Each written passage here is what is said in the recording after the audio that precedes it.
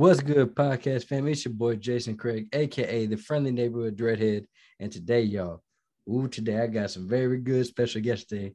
Introduce yourself, you guys. Robbie. Oh, I thought you said special guest. My bad. You are special, man.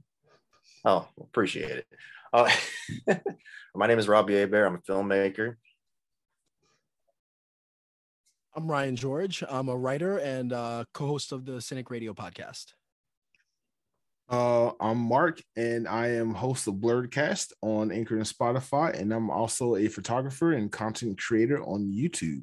It's your girl, the Binge Babe, aka the Thick Rider Chick, and I'm glad to be here. Thank you for having me. All right, thank you all for being here. But the reason why we all here today, form a league of our own, because y'all know what came out this weekend. And if y'all know, I'm the biggest Batman bitch that there is on the planet. But, you know, after the last time we saw Batman was in the shitty of Joss Whedon Justice League and the horrible Batman vs. Superman. But you know what? Warner Brothers said, we going to get this man Matt Reeves. He did something with Planet of the Apes. He might can get something going. So I'm like, okay, cool. And now, but the cast for Batman, what everybody was talking about, they got Mr. Robert Pattinson, or some people like to call him by is Edward Cullen from Twilight. I never saw Twilight, so I just know him from Lost City of Z. So now let's talk about a little bit of the build up to this movie. To be honest, I didn't think this movie was going to happen because of the flip-flop between Ben Affleck writing and directing to Matt Reeves. And then I think there's somebody else had their name in the hat at one point. Then the whole thing with Ben Affleck and his alcoholism. Damn. Yeah, and then the whole thing with DC not knowing what the hell to do with their properties. So how did y'all feel when they finally announced the Batman? I was excited because Matt Reeves was talking about how he wanted it to be a film noir type. When I heard that when Ben Affleck was going to direct it, I thought, okay, I'll give it a chance because I do like him as a director, and I am disappointed. I'm probably not going to see Deathstroke for a while, if ever again. But when Matt Reeves took over and he took his time with the script and in the development phase, I just remained patient, and I'm just really glad I got to see it. What did you think when you first heard about the Batman? Yeah, well, when I first heard about it, I agree that when I heard that Matt Reeves was involved, I was really excited because I love those last two Planet of the Apes movies. I think he's a really good storyteller, a really good director.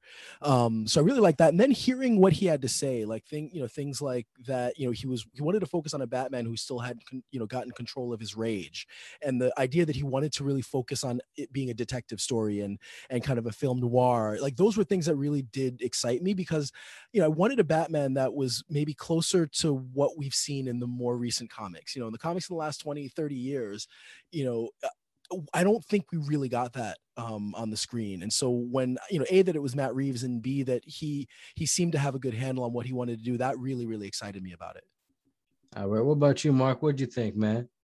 When it first came out, I'm going to admit I was a bit underwhelmed. Maybe it's because of this superhero fatigue that I'm kind of going through, and just kind of how the DCEU is handling their movies and their products. I was excited to see that Matt Reeves was doing it because I do like the Planet of the Apes films that he did, but I'm just kind of like, is this going to acerbate how I already feel about the genre in it as a whole? So I do have a kind of mixed opinion about it. Of course, I do love Batman, but I feel like we've got a lot of like the same characters telling different stories, and I kind of want to see more from this genre or see something completely different. And like I said, this movie gave me some mixed feelings, so I can't wait to discuss those things.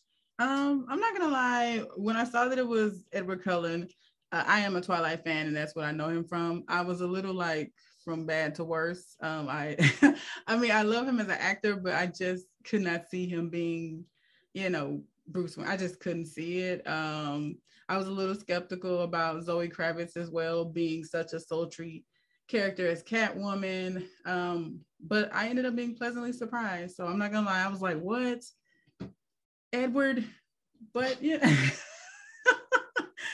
First Ben Affleck, now this, but honestly, hey, I can admit when I'm wrong. So yeah. Well, y'all, before we start discussing it and we'll give our thoughts on it, let's go ahead and watch this good old movie trailer for The Batman. Bruce Wayne. Sorry? I wouldn't be bothering you here, but your people keep telling me you're unavailable.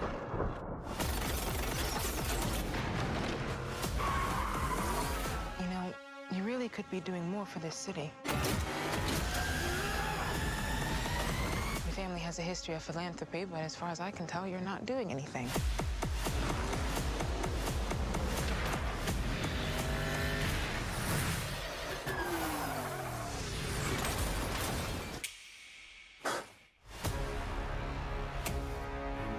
The Riddler is asking for you. The killer left this for the Batman. Why is he writing to you? You came. I've been trying to reach you. Riddler's latest. It's all about the Waynes. If we don't stand up, no one will. You got a lot of cats. I have a thing about strays. The bat and the cat. It's got a nice ring. A new friend of yours? I'm not so sure. I'm just here to unmask the truth about this cesspool we call a city. You're part of this too. Hands up! Stay still! How am I part of this? Oh, you're really not as smart as I thought you were. Bruce Wayne. All these years, you lied to me, Alfred. We all have our scars, Bruce. He's still away.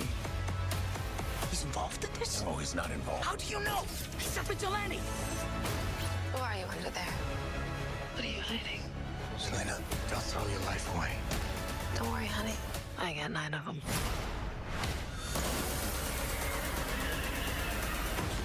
It can be cruel, poetic, or blind. But when it's denied, it's through violence you may find. Justice. The answer's justice. Come on, vengeance.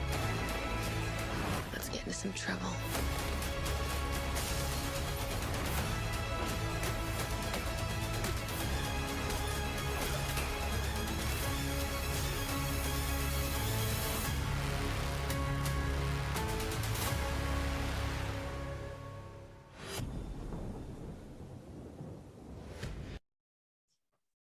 Woo!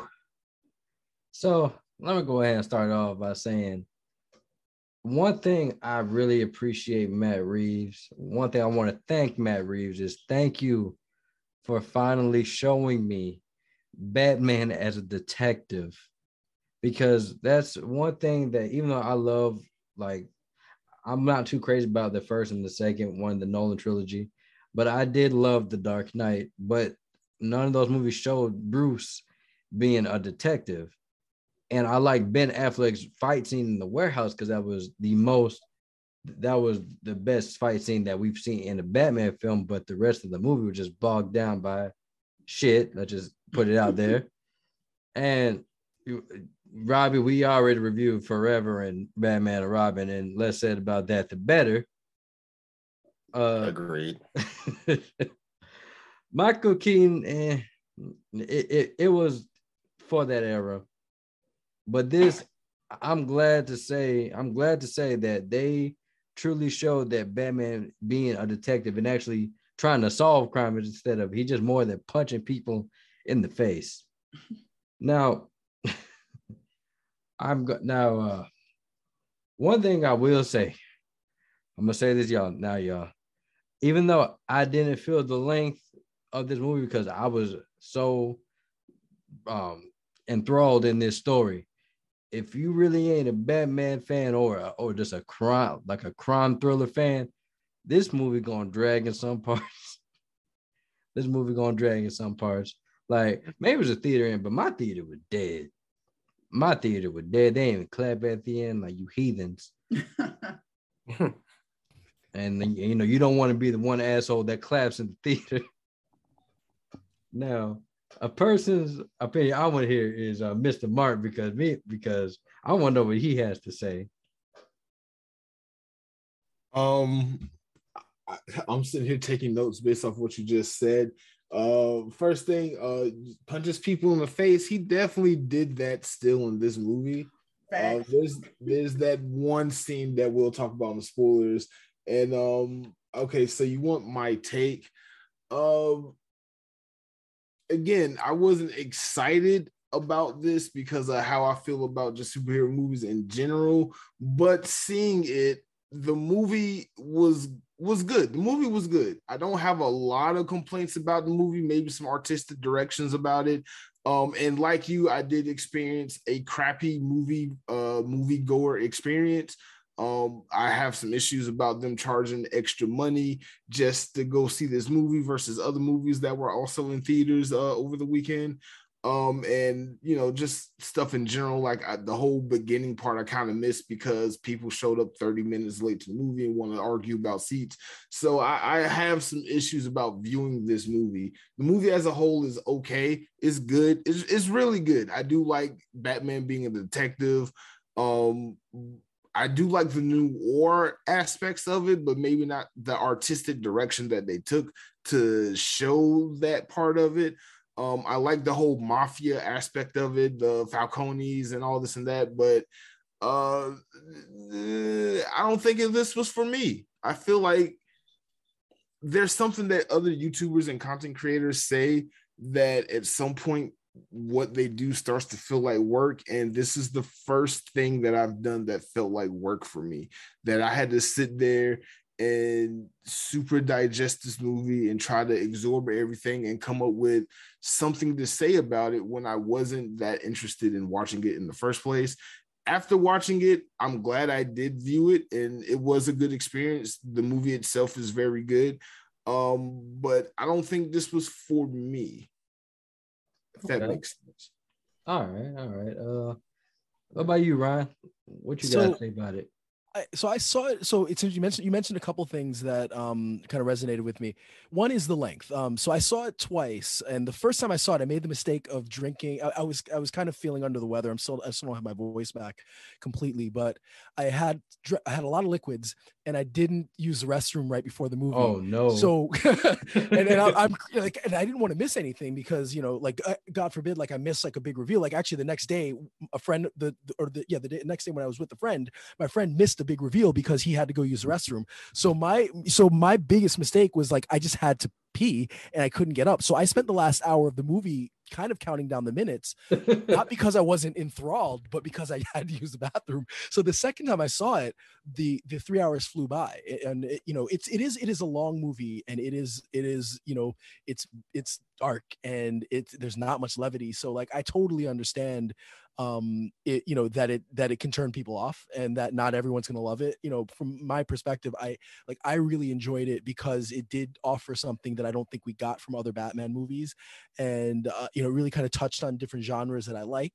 And it's Batman, so like I'll take 3 hours of Batman. And I really did feel like it was, you know, look, it could have been cut short, and there are areas where you could have been, you know, you definitely could have cut a few minutes here. But I really respect and liked what Matt Reeves was going for, and like it was a movie that was made for someone like me, and so I really I came out of it really enjoying it, and I think my opinion, you know, even went up more after I saw it a second time. Okay, what about you, Robbie? The Batman is not it's not a perfect movie. You know, it does have some flaws, but it's nothing like that glaring.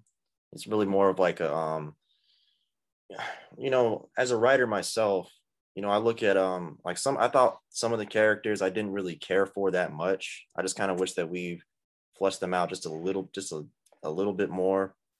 I do like the noir aspect because I'm a fan of, you know, noir and suspense thrillers. I'm glad it was very suspenseful. And without spoiling it, I'm glad that it's about a lot more than just, you know, Batman just solving riddles. I mean, really, it just really pushed the plot. So it's a lot bigger than it really was. I also I do think, yeah, the movie's long, but at the same time, I just felt like Matt Reeves wanted to do a lot of world building because they do have they have a couple spin-offs planned. So but I will say though, the thing about, superhero fatigue, I am glad I saw this movie, but I do want to see new characters. But I think this is the first time I actually saw like a movie that's like a movie like universe that's really focused on one character, which I think is kind of interesting. I do think that's one thing creatively that I think Warner Brothers should, open the possibility of doing with all their other characters. Because I mean, because you get to delve deeper into, to other characters in those worlds that, they're not focused on like the protagonist. So I really enjoyed the movie. I really, really did. I do like how it kind of sets up for like future films moving forward. And Greg Fraser is actually one of my favorite cinematographers. I think he and Roger Deakins right now are the best in the business, right? Like at this moment. So I do like the gothic look for it. I mean, I do think when the Batmobile showed up, I was very excited because it just sounded like it was a beast alive or something. So it was really cool. It was a good experience. I mean, my theater was kind of small, so there really wasn't a lot of like, if the crowd wasn't really all that, hyped. And I think someone tried to clap, but they're like, no, I'm just gonna sit quiet so I won't be a dick. Nah, because he won't be that asshole. But exactly. But okay. What about you? What do you think, Courtney? Like I said, I was very, very skeptical at first. To me, he will forever be Edward Cullen, and that's not a bad thing. Robert Pattinson is a very talented actor. Zoe as well, but I was just I saw the cast was really had a lot of good actors in it, but I felt like they were just put in roles that wouldn't fit them, especially my baby daddy, Colin Farrell. I was just like, who is that? But I was so pleasantly surprised by how all these people, I won't say fit perfectly, but they worked those roles. They really did. And I think we should change the name of it from the Batman to the emo Batman. Because my man's was definitely emo to the fullest. It kind of lacked a little bit in the area of something for the ladies. And I feel like you should always play to the female market, no matter what genre you are, because that is a huge buying market. But I think they gave us just enough for this character to be as emo as he was, with his interaction with, his female partner, that it still kind of had that essence. It wasn't sappy like Twilight, but it still was a relatable, dare I say, love story, because I guess just he wouldn't allow himself emotionally to go that far. So, but I quite enjoyed it. Yes, it was long, but I didn't feel the 3 hours.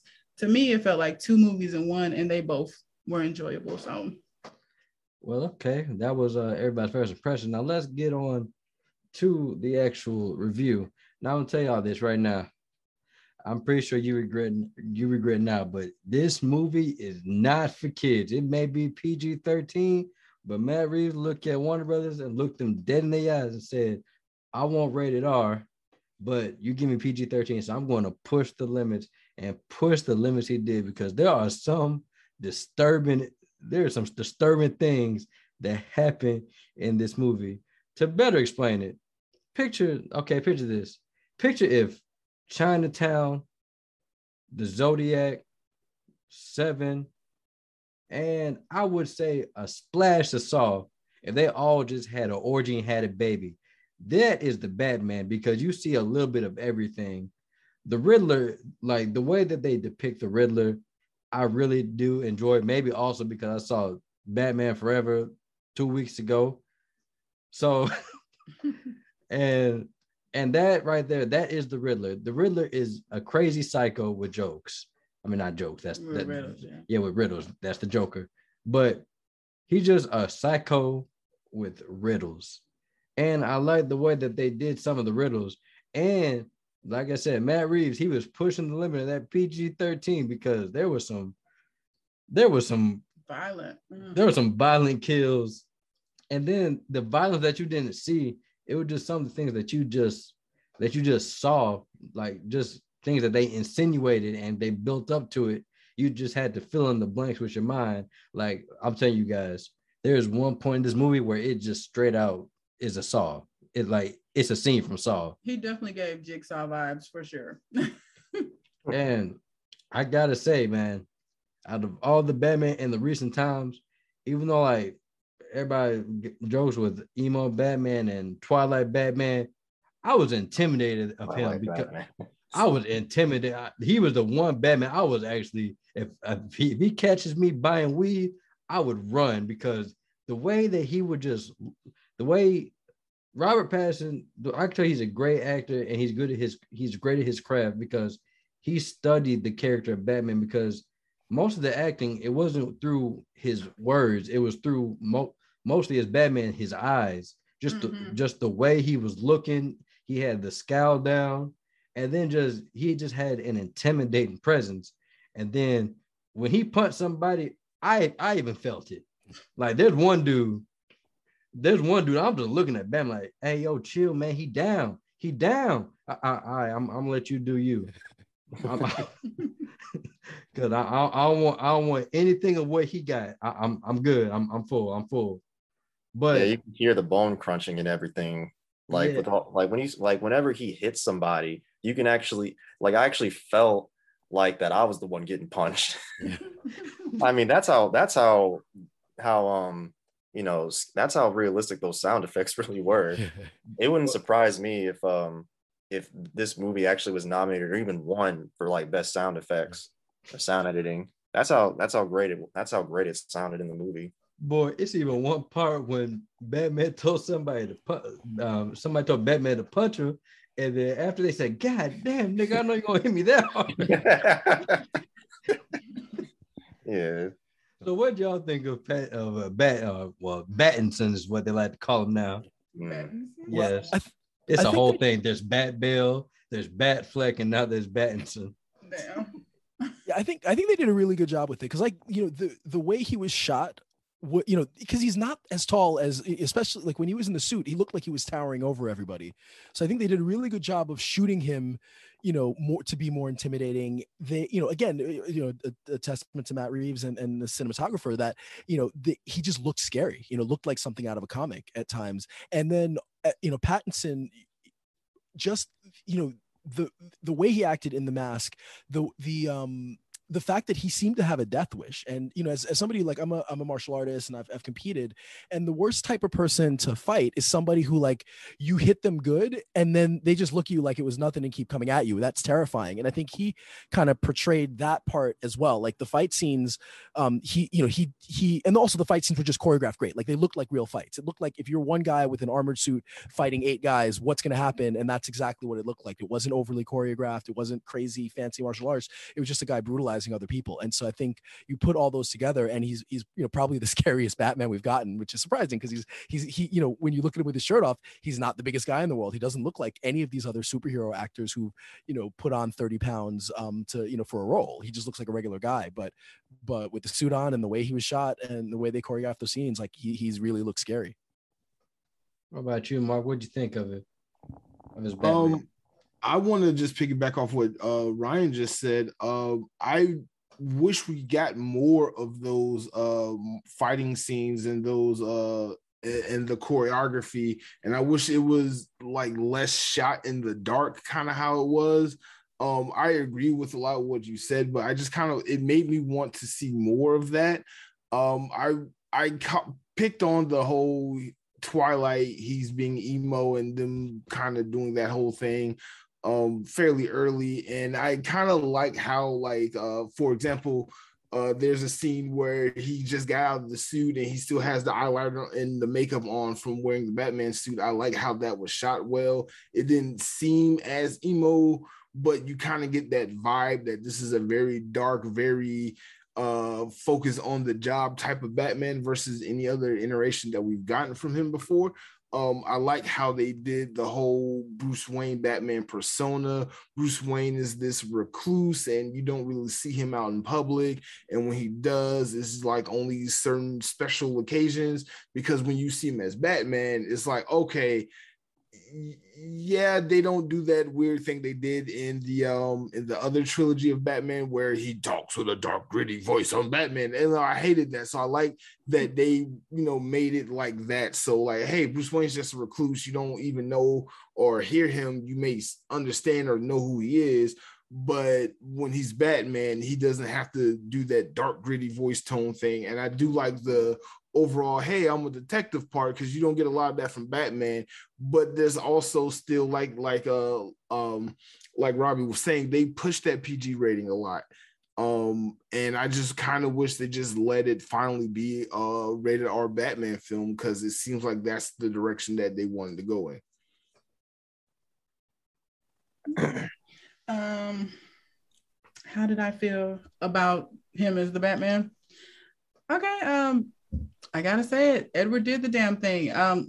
Just for me, as a lady, like I said, I felt like we could have got a little more emotion or a little more of him as a person. But this movie is called The Batman, so it's really focused on him as as the Dark Knight, as Batman. So to me, he was very emo and very emotionless and very he wasn't close to anyone, even Alfred. Like, he was just, except that cat. I liked how they gave us just enough that whatever she's got going on is enough to get him interested. And even though he tried to hide it really, really well, as a woman, you could just see that he was feeling her a lot. Like, as emotionless as he tries to be, he couldn't help himself, but he's so devoted. Like, I think that was Ryan who said that, or was it Mark? He's so devoted to his career that his head is on a swivel. He is obsessed, addicted, if you will, to Gotham and its crime scene. So it's like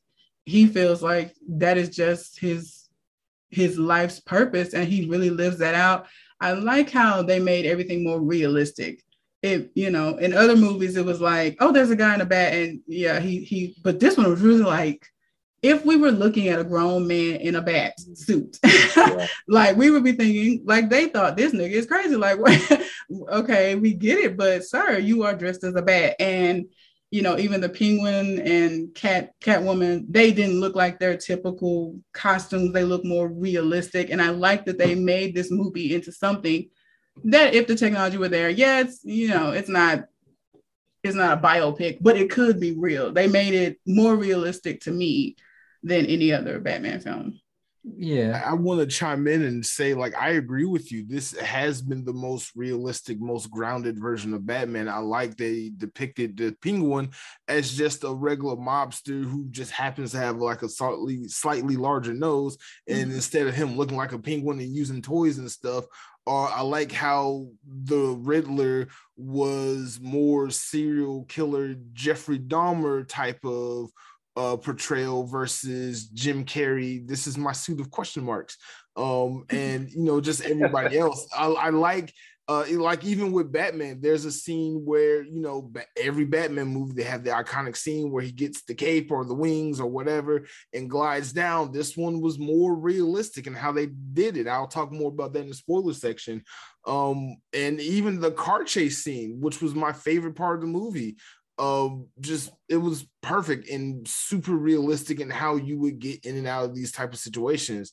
I actually, one of the best parts of the movie is its realism, and how it portrays these characters that we've already known. And to me, that was a really different, unique take on it, because like, even in the Nolan films, Joker was a dark, twisted clown. Batman was the I'm a be a superhero vigilante type. They made the tropes of superhero movies and just kind of dialed them up a bit, but this was more really grounded and down to earth and more believable. Hey, like Courtney said, this is what it would literally be like with the technology that we have of what this person would go through and these people and these characters. So I like that a lot. Yeah, man. It's so grounded that like in reality, the Batman would be a dumb name to like name a superhero. And so not, we can talk about it in the spoiler, but I actually like that he has another nickname that's he probably gets called that nickname more than he gets called the Batman throughout the movie. And that kind of makes sense because again, like, if there's a world without a Batman, kind of a dumb name. So, you would give him the other name, kind of sounds a little bit more like something that's scary and, that you would be intimidated by. So, like speaking of it being grounded, like it even to that. Yeah. Like now I'm going to say something. I'm going to just say the one thing. I guess Gotham forgot to pay their light bill to the sun. Cause if y'all notice, even during the day, the sun like, nah, nigga, y'all got too much going on there. I'm gonna stay up here. Even the sun's scared to come through there. I'm going to talk about that in the spoiler section, but that was definitely something I noted throughout the whole movie. Yeah. I'm like, oh my God, like, can someone please turn up the ISO on their camera so I can see what's happening? This was like a terrible, like, why is it so dark? But it felt more like a horror movie. Yeah, like, but right. Yeah, which I didn't mind it feeling like a horror movie, even like in the beginning when you first see Batman on screen, you can feel his presence, like he's coming like some kind of like a as if a shark is coming after someone just to tear him up. Like I also love the chemistry between all the actors as well. So like when I initially saw the casting of like say Jeffrey Wright as Jim Gordon and Zoe Kravitz as Catwoman, I really love the chemistry between all the actors. Like when I heard that Robert Pattinson and Zoe Kravitz were cast as like Bruce and Selina, like I knew that their chemistry would work because I know everyone wants to remember Pattinson as Edward Cullen, because when I look at these two, they just kind of remind me of those old teen romance dramas like from the early 2000s, and I just felt like I just knew for whatever reason. Also, they're friends in real life, off screen and everything. So I knew that their chemistry would work, and I thought Jeffrey Wright was the perfect Jim Gordon for this iteration of this iteration of Batman. It just really worked. I thought, because not once did I feel like that there was no chemistry between any of the actors. I mean, it just felt so natural, even if some characters were used like less than others. And in my spoiler review, I'll talk more about like maybe like one or two like specific characters I thought could have been fleshed out a little bit more for me to actually care. And I'll get more into that in the spoiler. But yeah, I just thought, but it was definitely what I wanted, from the visuals, like from the sound effects to the acting. So, I don't really have many complaints. Yeah. Speaking of Jeffrey Wright, Jim Gordon, I'm gonna talk about in the spoiler review, but man, I feel so bad for him. I feel so like everything that they told him, I was like, damn, this brother cannot catch a break. Yeah, that's true. And to be honest, I think he's like the only brother on the police force. Can we give it up for them with the diversity though? We had a Black Jim Gordon, we had a mayor-elect who was dark-skinned Black woman with 4C hair. I am here for this Batman, like really. We had a Black Catwoman, Yeah, I did like those things. I did like all those things. Yeah, man. And also Zoe Kravitz, to me, out of all the actresses who have played Catwoman, she actually resembles her more than any of the other actresses, in my opinion. Yeah, I mean, with the short hair, and everything, it just like, it's funny. Someone told me that she looks like a cat and that she was perfect for this role. Damn. I was like, okay.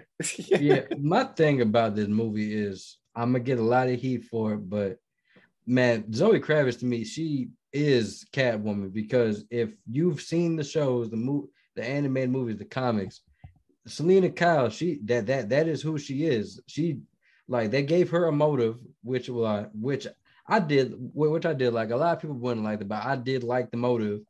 And she was still a burglar. And I'm so glad they didn't give her that dumbass mask that they always give her with them pointy ass ears. I'm glad, it showed a little bit of cat ears, but it was a subtle mask. It wasn't look, she's a sexy cat. Here y'all go.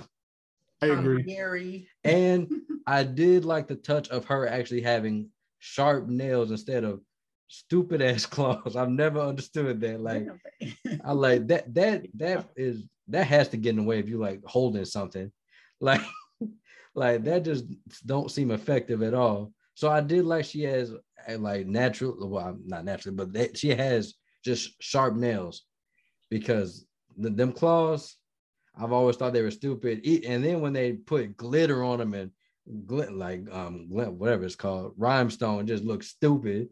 Dang. So I did like the iteration of Catwoman, and I'm gonna just Penguin. Ever since Gotham, I've loved what they did with the Penguin because they're actually making him. They're actually doing more with the Penguin now, just instead of having he's a short white dude that likes fish and has a pointy nose and loves living with penguins. So I love that they give more dimensions. The Riddler, they got the perfect man to play the Riddler because I don't know if y'all know this, but Paul Dano, he just looks sleazy, like he just looks sleazy, like But I think the movie that I really did like him in, that were like they kind of did him dirty, was a movie Prisoners with Hugh Jackman. I did like him in that because like in that movie he got his ass beat. Why? Because he looked creepy. Because he looked like somebody that would snatch up kids. So that was a great casting, and he did a great job with what he got. Even though we didn't get enough of him like I wanted to, I still feel like he still made his presence known for the scenes that he did have. Mm-hmm. And dude that played Falcone, at John first Turturro. What's his name? 7. John Turturro. Yeah, John Turturro. At first, like, man, he a comedian. But then when I started watching him, like, you know what? You playing a really good Falcone. You're playing a real good Falcone. He was a surprise to me. Yeah. Very surprised. And then I just love how in this movie it's not for me, I know Marcus said like he got super fatigue because they're not trying to something new. One thing I did like about this Warner Brothers, they took chances because this wasn't your typical superhero film. This was a legit police procedural / film noir, which I love those. So that's why I was so invested in this movie because like I'm with Mark with like on some level with superhero fatigue. A lot of these movies, it just copy and paste, just you punch the villain, then you lose, then you come back strong at the third act. So I'm glad that in this movie, it kind of strayed away from that and it became more of something you would see out of a Seven or a Zodiac. And also it like one thing I did like, it also pulled from Sin City as well. Yeah, I feel that. Except it just didn't look as it just didn't look as like cartoony. It actually felt real. Yeah. But I think we're gonna wrap up the spoiler free section, y'all, because there's a lot I want to talk about for the spoiler field. So we're gonna be right back after a word from our sponsors. And we're back. Spoiler field. I'm just tell you straight up. Oh, Matt Reeves, I want to see your rated. There's got to be an uncut. I'm pretty sure they're doing a director's cut because I want to see some of his rated R elements. Because one trap I want to talk about is that rat trap that he had on the mayor? The commissioner. Yeah, on the commissioner. I was like, that is brutal. That is a jigsaw very trap. Jigsaw, yes. Because even though we didn't see what his face looked like, I'm afraid to see what his face looked like. And I think it was on his stomach as well, like on his rib cage. Like, ooh. So yeah, this movie got dark. This movie is really dark, which I love dark. I love that they actually dwell onto the dark side of Batman. Because a lot of people, they're going to complain about how he was too emo and he was like his Bruce was one note. But I also tell people this is only his second year of being Batman. So he's really more of trying to be more of a Batman than be Bruce Wayne because he still hasn't figured that out yet. Mm-hmm. And I say this, he's one of my favorite. He's one of my favorites to play the character now because I'm glad they finally showed that this motherfucker is crazy. Bruce Wayne is crazy. Who do you know wake up in the morning and say, you know what? I'm going to go around the world go to a bunch of different colleges, majoring in a bunch of different things, get a degree in there, and then on the side, I'm gonna go have somebody beat my ass to teach me martial arts. And then when I come back, I'm going to beat up drug dealers and murderers. Dang. What sane person would say that? So I'm glad that they actually addressed, like, yeah, this motherfucker crazy. Not to mention the journal he kept. Oh yeah, right. I don't know if I would say crazy. He definitely lacked people skill. I think I don't know. I wouldn't say crazy. He's crazy. I think Enigma is crazy, but Batman is just. I don't know the word, but he's a tortured soul. Yes, thank you. He is quite intelligent. I wouldn't say he's not. No, you can be smart. But he lacks people skills, and it's almost like he got stunted as that little boy emotionally. But he kept growing in intelligence and he kept growing in skills. Yeah, but I just say he's crazy just for some fact of, like, a lot of people, like, even what's her name said, and the mayor said, yeah, your family was into philanthropy. Why aren't you doing it? Too busy beating up drug dealers. like, that's why I say he's crazy. You crazy for putting your life on the line when you don't have to. He can put he has billions of dollars, and he can actually put money into building a new orphanage or to actually outsource for policemen. Well, I don't know if he might want to come to Gotham to be a policeman, but he can still. No. But there's other ways. There's other ways he can go about fixing the city. But the reason why I say he's crazy is because this is like a high down. Mm-hmm. He gets a rush off of this, and that's the thing that I like about this Batman, because he's not even attempting to be Bruce in this movie. Like Bruce said, hey, I want to come play. Get your ass something. Because Alfred was like, look, we got a meeting today with some important people. I need you to get dressed. He was like, fuck that. I wear all black, nigga. I was like, okay. He said, okay. You know, but I don't know if crazy is the word. I think he is obsessed, or like you say, he gets a high from the beating up drug dealers. That's crazy. I think that is how he feels. I think that is how he deals with the emotional trauma that he. You're crazy. Right. He could have went the philanthropist route, and that makes much more sense. But let me get this anger off my chest about you motherfuckers that killed my parents. Punch 2, 3, and I mean, I think that's just how he gets. That's how he deals.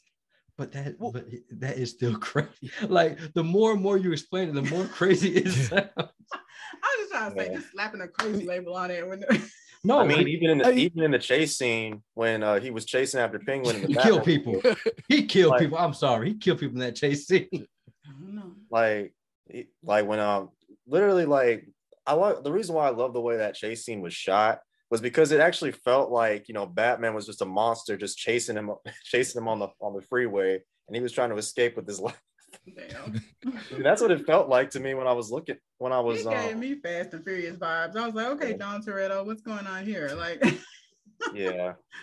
I'll say this, like, especially with that chase scene, I don't know if you ever had the drive in Atlanta, but I was getting kind of those vibes of being stuck in traffic in Atlanta and people cutting you off and just doing all kind of weird stuff and accidents and stuff. I'm like, yeah, I can see how all that went down. He's trying to escape Batman. I agree with Robbie that he's kind of, Batman's appearing like a monster, and all he's trying to do is escape, and he did everything he could up until the last minute. And he's like, all right, F it, I'm gonna cause a big accident. He's not gonna be able to get through this. And then at the end, Batman comes through it. And another thing I want to point up, I don't want to say that this is my favorite version of Batman, because it's not, but I do like how they played the duality between Batman and his villains, because the reason why Batman is one of my favorite superheroes is because if you take him being a superhero out of the equation and compare him to the people he goes up against, he's literally one for one his villains. If you look at the Batman the animated series, him and Joker, they're basically the same character, just one good and one evil, and how they go about both being a vigilante and being a supervillain. And I see in this movie that duality played very carefully. Like in the beginning, Batman's saying he is the shadows, and then towards the end of the movie, you see, oh, the Riddler was really kind of behind the shadows, and you didn't even see his face until the reveal. And even during that reveal part, they cleverly hid his face until they wanted you to see his face. And I like that parallel between my hero and my villain, because it's like, life isn't gray. Like, comes great responsibility, come with great power comes great responsibility type of moment. And I like how they played that off in this movie. And also to piggyback off of that, like, what is interesting about the relationship between Batman and his villains, and they really do, and Matt Reeves does a really good job of really displaying this in this movie, because it's just something that I don't think we really got from the other movies. Not that the directors didn't know like what they were doing or anything like that, but for Matt Reeves, you can tell that he thoroughly studied, the psychology of Bruce Wayne. Because when you think about it, every villain he faces, like, they all like represent like a damaged piece of Batman's psychological mind. Like for Riddler, like when he explains near the end of the movie how he's like, we're the same, you inspired me and everything, because the reason why Riddler's plan was so damaging was because he was able to challenge Batman on an intellectual level. And then of course when you think about with Catwoman, they're very similar, but the difference is, one is rich and the other, and the woman is, Selina is poor. I mean, and I can go like on and on about how each villain, when you thoroughly study all the villains, you could see like Batman can relate to like literally every single one of them, and he just deals with them in a very different way. And I just 100% agree. Yeah. So what do you think, Ryan? Yeah, I mean, you guys both kind of stole what I was going to say, so I don't have much to say anymore. Sorry. No, it's great. More eloquent than me. But no, yeah, like all of his villains are like a funhouse, mirror version of him, and I think that's what this movie does that I don't think we quite get, because like you mentioned, Robbie, the Riddler says like basically like, we're the same and you inspired me. Like this doesn't almost like this doesn't happen without Batman. And I think it's interesting because you do wonder like how is it that he's got all like, why is it that you have this guy who's this great crime fighter, but it's like Gotham just gets worse. Like you get more and more of these insane villains, and it's as if like he brings the worst out of people. And even while he's trying hard and hard and hard to make the world a better place, he even says it in the beginning of the movie, like, I'm trying, but I don't know that this is working. And I think that's what makes a good villain, is one that does kind of have some connection to Batman and some version of him, it's like in a different world, a different version of him becomes one of those guys, becomes one of those. Yeah. And that's why he doesn't kill, because if he does kill, he becomes the Joker, he becomes any of them. And so I think more than a lot of the other movies, this really does a good job of connecting Batman to the villains. And maybe it's not a good thing. And I think he starts to learn towards the end that, there's got to be more than him just being fear, because that's not working. That's, if anything, inspiring other people. Yeah, I agree with that, because towards the end of the movie, he even says, I see that it is working, but not in the way that I anticipated. He's seeing that his presence is bringing more crime to that city, even more willing to do harm type of villains, and that he has, like Ryan said, he has to do more. He has to be more than the fear itself. He has to be the symbol of peace and justice. Yeah, like I'm gonna just say this. I love Batman, love him to death, but that no killing rule, I've always had a problem with that, because for some fact I'm be thinking like, dog, you be punching people in the face hard as hell. You be breaking ribs and breaking leg. You do know that you can kill somebody by crushing their ribs, right? You do know that if you hit somebody in their nose at the right spot, you can kill. I just never understood, like, bro, just say it. You don't try to kill. It's not my intention to kill, yeah. Because look, I've always been okay. Like even though I didn't like Batman vs Superman, I was cool with Batman killing people. Like, look, he's been doing this for years. Joker done killed his Robin. he was just fed up. He said, you know what? I'm probably going to die soon. So some of y'all got to die soon too. So, but in all seriousness though, one thing about Robert Pattinson as Batman, I was just like, I can just go on and on about. I'm so glad that you finally get to see him be the smartest person in the room, because there were scenes at the very beginning when he was picking up clues before the cops did, and I'm pretty sure the cops didn't want him there because like, damn, he kind of outshined us because no, the cops don't like him at all. No. I mean, yeah, but I like that though. I like that dynamic because, you know, even though, and it's funny, I like when Jim Gordon says, look, I've known you for 2 years and I don't even know who the hell you are under the mask. You know, and I just think, I mean, his presence there, you know, really made people very uncomfortable, and you felt that, like, right when he was looking at the dead body of the mayor, and then that that cop was like like just glaring, was just staring at him, and Gordon's like, you good? And he's like, oh, sorry. Yeah, like shaking his head like, okay. So I really like that, even to the point where they were in the police department when he was knocked out trying to save somebody, you know, and then someone was trying to take his mask off and everything. So I never really saw that, at least not in live action. I've seen it in like the Justice League animated series, but it was really cool to see, you know, see him like interact with all the police officers and not just Jim Gordon. Yeah, because, and I guess that's why, you know what, after seeing this movie, I'm actually ready to see that Gotham PD show, because now I'm actually interested in the cops if Jim Gordon is gonna be in the show. Yeah. Because the thing about Jim Gordon is that brother just like, man, it's like when he was like, Jim Gordon, like that friend that is with you and you get something, but he don't. Like Batman, like your friend dirty, he dirty. Jim, like, damn. Am I dirty? Like, yeah. Like I just like one thing I've always liked about the Jim Gordon character is that like he is a very virtuous man. Mm-hmm. Whether people try to bribe him, like either try to bribe him or threaten his family, I've always loved that he still sticks to his virtues, because he is one of the few people in Gotham that actually cares about that city. Don't know why, because it looked like God just took a shit on Gotham, but he's trying his best to save the city. And it was nice to see him I think he was a detective at this point in his career, instead of, he's not commissioner yet. He's probably going to be commissioner since, you know, I think he's lieutenant or lieutenant. Yeah, he's lieutenant now.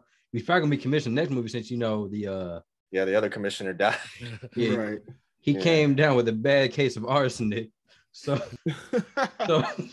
I'm pretty sure they're gonna have him be a commissioner in the sequel, which could open up a new dynamic between him and Batman, because he, like, as a lieutenant, he could be a little bit more lenient towards Batman being Batman, but as commissioner, he's gonna have to lead by example. Like, all right, look, I know you good, but nigga, I can't have you here in this crime scene.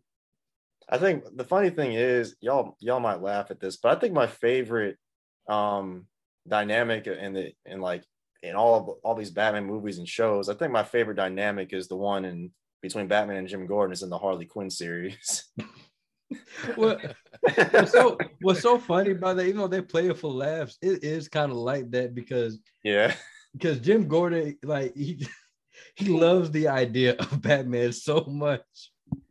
Yeah. Like, I mean, Jeffrey Wright said it himself that he's more that the way that he portrays Jim Gordon, he's a big fan of Batman. Just like in the beginning when the police try to hold him back from the crime scene, and then Jim Gordon's like, he's with me. He's like, let him through. It's like he's basically like, all right, Batman, you can come to the club and VIP. Yeah, but what do y'all think of them race Ben and Jim Gordon? I actually thought that, first of all, it's Jeffrey Wright. I already knew he was gonna kill it. When they announced Jeffrey Wright, that I thought that was like perfect casting. Like I initially didn't think anything about race. It was like, that is the perfect person to cast as Gordon. Like I just couldn't. It was like there's no. I had not thought about it and I'd heard about it, but when I heard that, I was like, that's it. Like there's no question. But then you realize, like, of course, I'm sure if you look on the internet, there's going to be a bunch of people really upset that they, changed the race. He's a great actor, and I think he nailed the role. He's even better than I thought it would be. And I really did like the kind of buddy cop aspect of it, like that they were really like partners, and that they were working together, and it wasn't like a kind of glorified cameo, but he was a significant part of the movie, if not, he like second or third most important person in the movie. Yeah. What about you, Mark? What'd you think of good old Jeffrey Wright?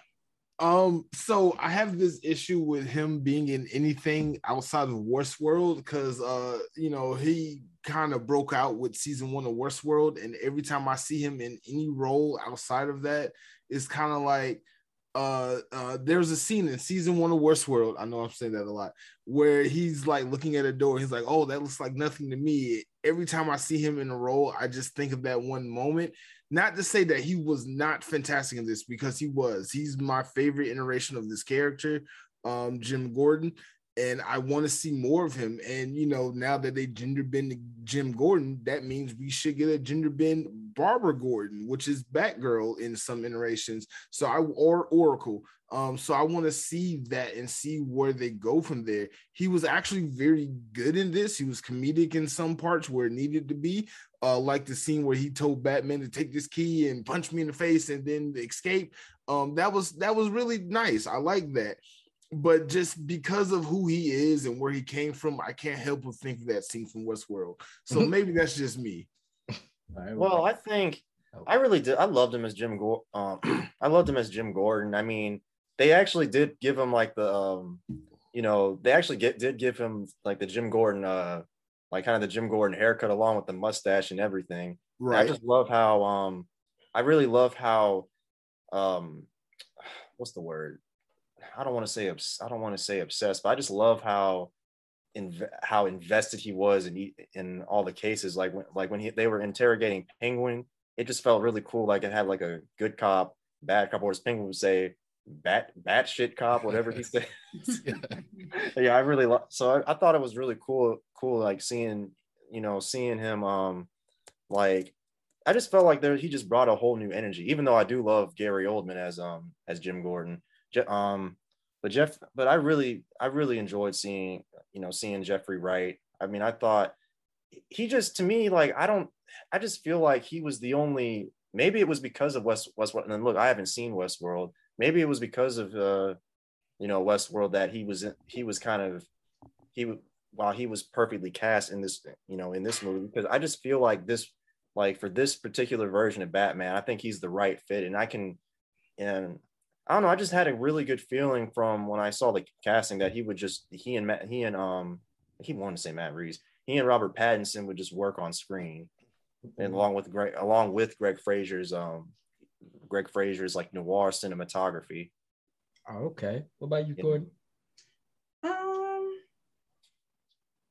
on, let me make sure of this, because I think okay, that is him. Okay, so I know him as Muddy Waters from Cadillac Records. So I was very surprised to see him in this role. But honestly, despite how emo, and I'll find another word, but that's just the one I have right now.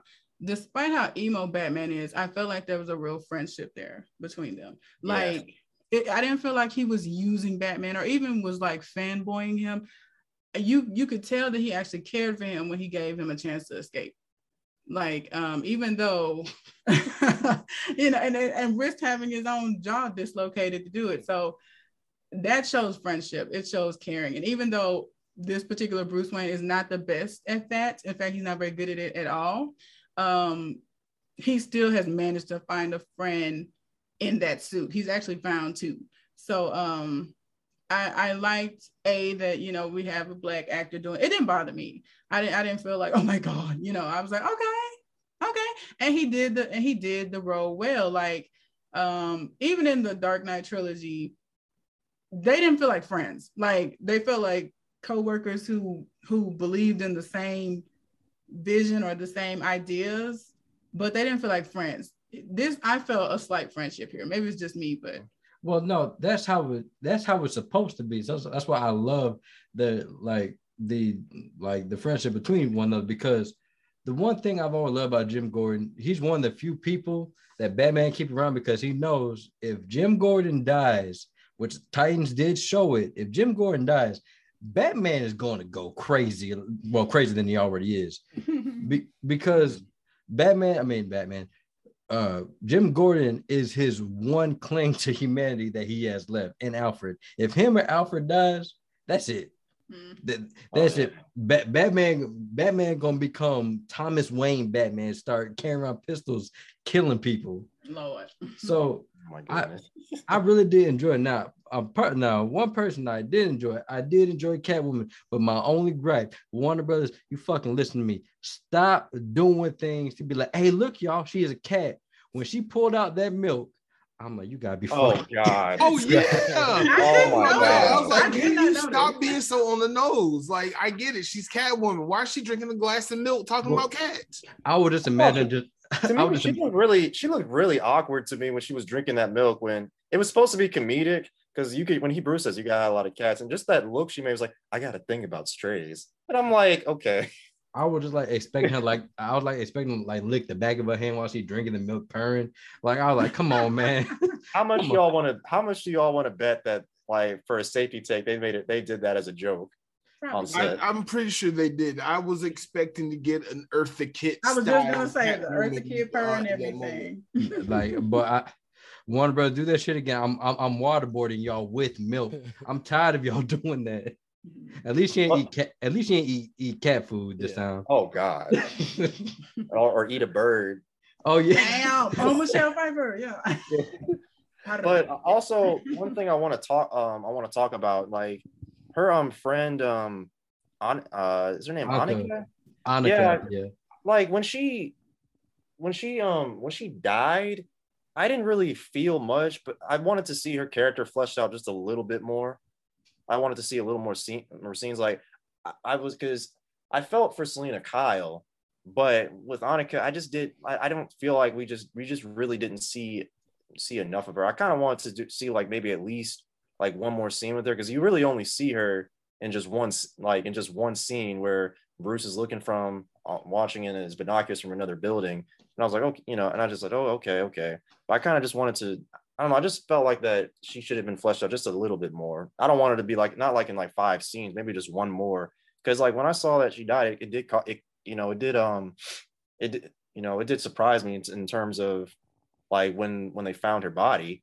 But I don't know. I guess like when I saw that, I didn't like really feel emotionally attached to Annika. But that's just me. It's not like a huge problem, but it's just more of a preference. That's the way I look at it. I agree with you, Robbie. I didn't get that connection with that character, but more importantly, I didn't get Selena's connection to that character and about why she cared about her friend so much. Same. I thought they were fucking. Same. I thought right. That's what I thought too. I actually Yeah. thought that's what it was at first. That okay, they writing Selena as to be a lesbian character or whatever, but that wasn't the case. And I'm like, why do you care about her?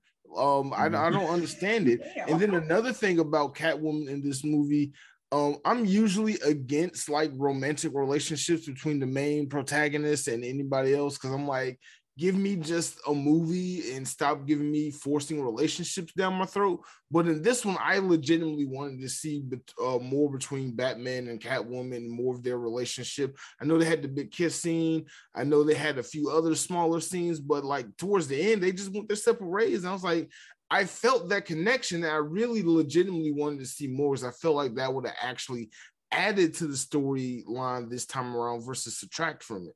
Agreed. Well, I will say this though. I think that's the reason why they showed that, like that last shot when it showed them riding the motorcycles together, because it's a symbolism of them being parallel to one another, and when they split off. So I honestly thought that was handled pretty well, and I do like the fact that when she mentions, so I'm probably gonna go to Bloodhaven, because. Which I'm happy about, because that leads to her own spinoff series, or I don't know if it's going to be a movie or a series, but they're doing a spinoff for her, and I actually do want to see that, because I want to see I do want to see Bloodhaven because I never actually saw Bloodhaven, which is like basically like a Marietta for Gotham, which is basically what Bloodhaven is. And I really want to see what it's like. Yeah. So, yeah. And also, like, I was just like, man, Warner Brothers, y'all can even keep y'all dick in your pants. They're like, hey, y'all, just know down the line, we got this Catwoman show for you. Like, that's what, like, something they did in the movie. I'm like, y'all did that because y'all know damn well y'all about to do a spin-off series. Like, because at the very end of the movie, you already know that I'm kind of excited for it because I do kind of want to see an Arkham Asylum Prison Break type of show. Because I want to know how the fuck they keep getting out of prison.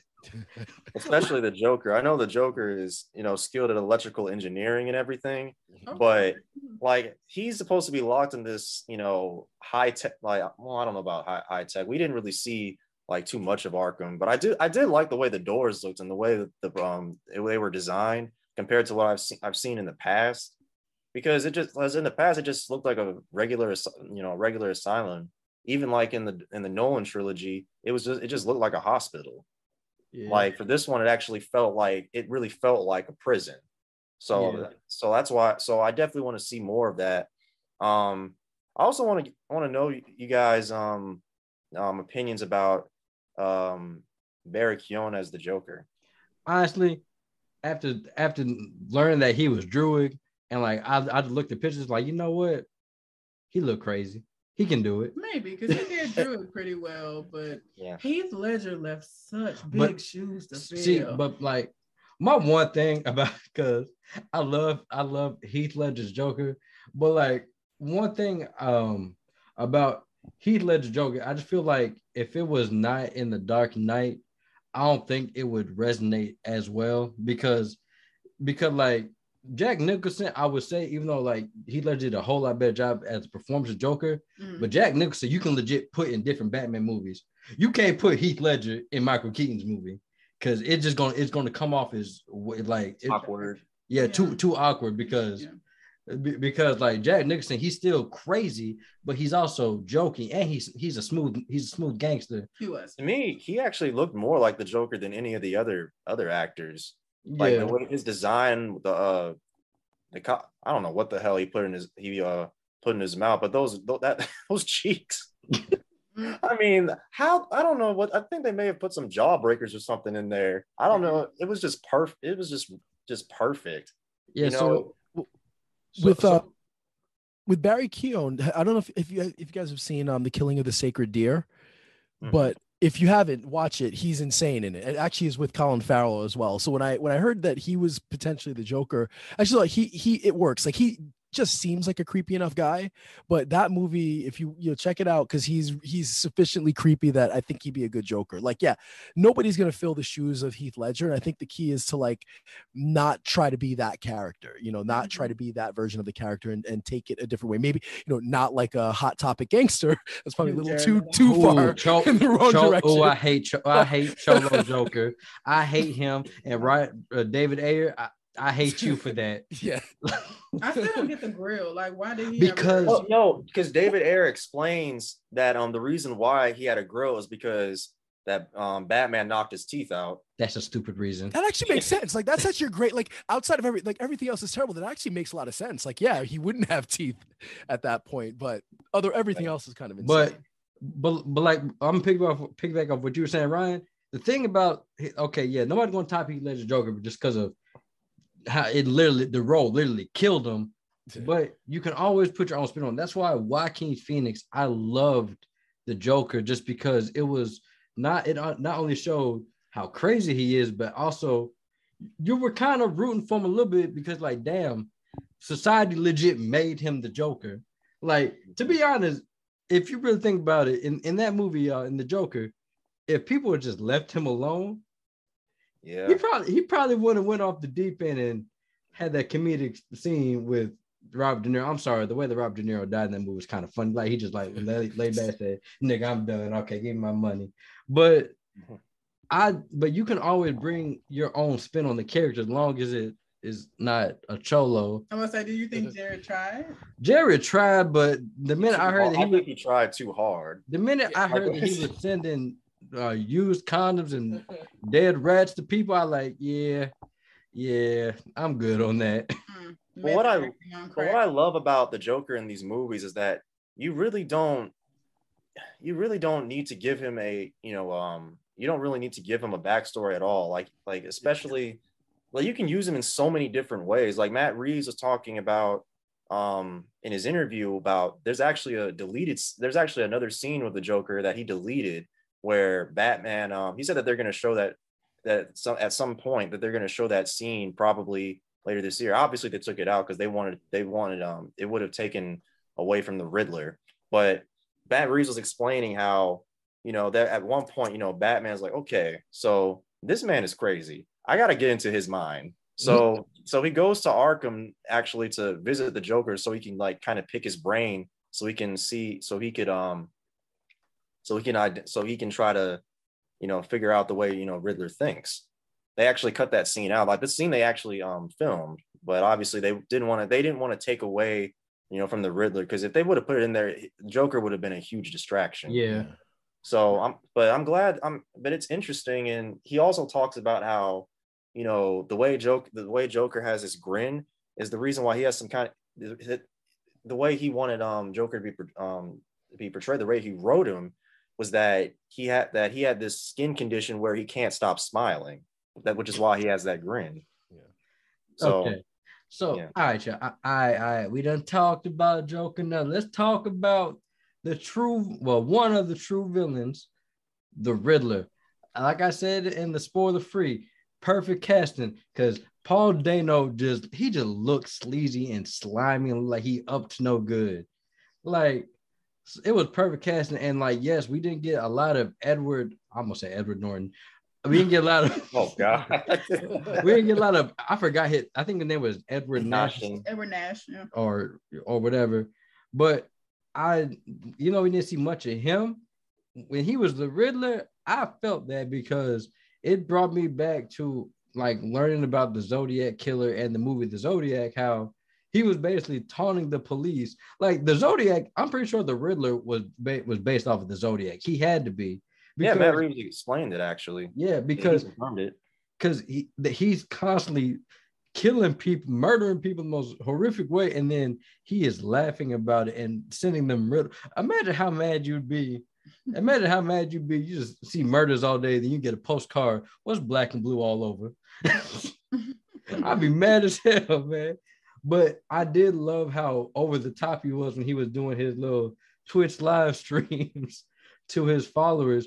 And I did like the touch of that's how one thing I've always did not like about these Batman movies is the way he gets henchmen. It's like legit, like I know people crazy, but like I feel like they just went to job interviews just to get the job. But this one, it made sense, and they showed how Riddler got his followers. Yeah, 500 followers don't sound like a lot, but they got ARs.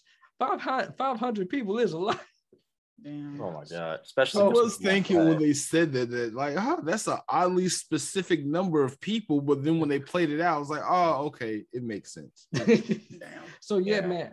And then I just like the thing I loved about his Riddler is even when he's out the Riddler costume, he's even more terrifying outside the costume than in it because he's just so unpredictable. He crazy. Like that, like people are afraid of people that's big. Nah, I'm afraid of people that just erratic and crazy, because those be the people that had the most diabolical shit lined up for somebody.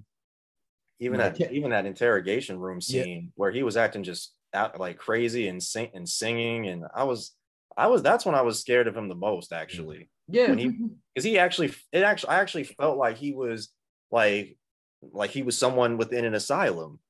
I mean, it was so realistic, and it was so believable that that I was very unsettled along with the music that was playing. I mean, it was, I was so uncomfortable watching that scene. That's when I was most afraid of him. That scene was riveting. Like I remember, and especially like again, I had to pee at that point, so I think I was a little distracted. But like the second time I saw it, I was like, this is such an amazing scene. They could have ended the movie there. Like there could have been a world where you write things a little bit different, and that's the end of the movie, and you don't even need that like third act insanity. It was such a great scene. And yeah, he was like perfect in that moment, and just terrifying and unhinged, and I loved it. What about you, I Mark? would have to disagree with the both of you. Okay, I don't want to say disagree. I agree with you that he was perfect for that moment, that interrogation room scene where he kept saying Bruce Wayne over, and Batman was thinking that, oh, he knows my secret identity. I love that scene, but it was a little too believable to where it was too realistic. And there's a thing in movies to where if it's like so close to being realistic is unbelievable, but if it's so far away from realism, it's unbelievable. And this borderline was a little too close to realism to me, because I kept getting insurrectionist January 6th vibes from it. And I was like, okay, this is a little too believable, which means, hey, one, he did a great job in that scene and doing his job in acting and making me believe that he's this crazy Waco, Texas, Jeffrey Dahmer type of mindset. But B, it did kind of take me out, because like, this is a little too realistic for this to be a superhero movie. And I was like, okay, that kind of just pulled me out just a little bit because of how realistic it was at that moment. It must have really freaked you out when 10 minutes later it's revealed that he did have his own collection of like January 6th insurrectionists. Well, yeah. So there you go. There you go. I was like, this hits just a little too close to home. I understand social commentary is a thing. We about to go through World War III right now. Just kind of hit a little too close to home with what's going on in reality. I don't mean to bring politics into like something that has nothing to do with it, but you know, social commentary is a thing, and I just was like, hey, this is making me a little too uncomfortable at this moment. I don't know. Maybe I'm fucked up in there. Maybe I'm a Batman villain, but I loved how too close to home it was, because the Riddler, yeah, Jim, also it probably helps I saw Batman Forever recently. So I love the fact that Paul Dano, he was making people uncomfortable just because of how close home was, because if you look at his job was a normal job. He was a forensics accountant. Like so anybody with the smarts and that has no sanity whatsoever, they could be a villain. And I just love that about the Riddler.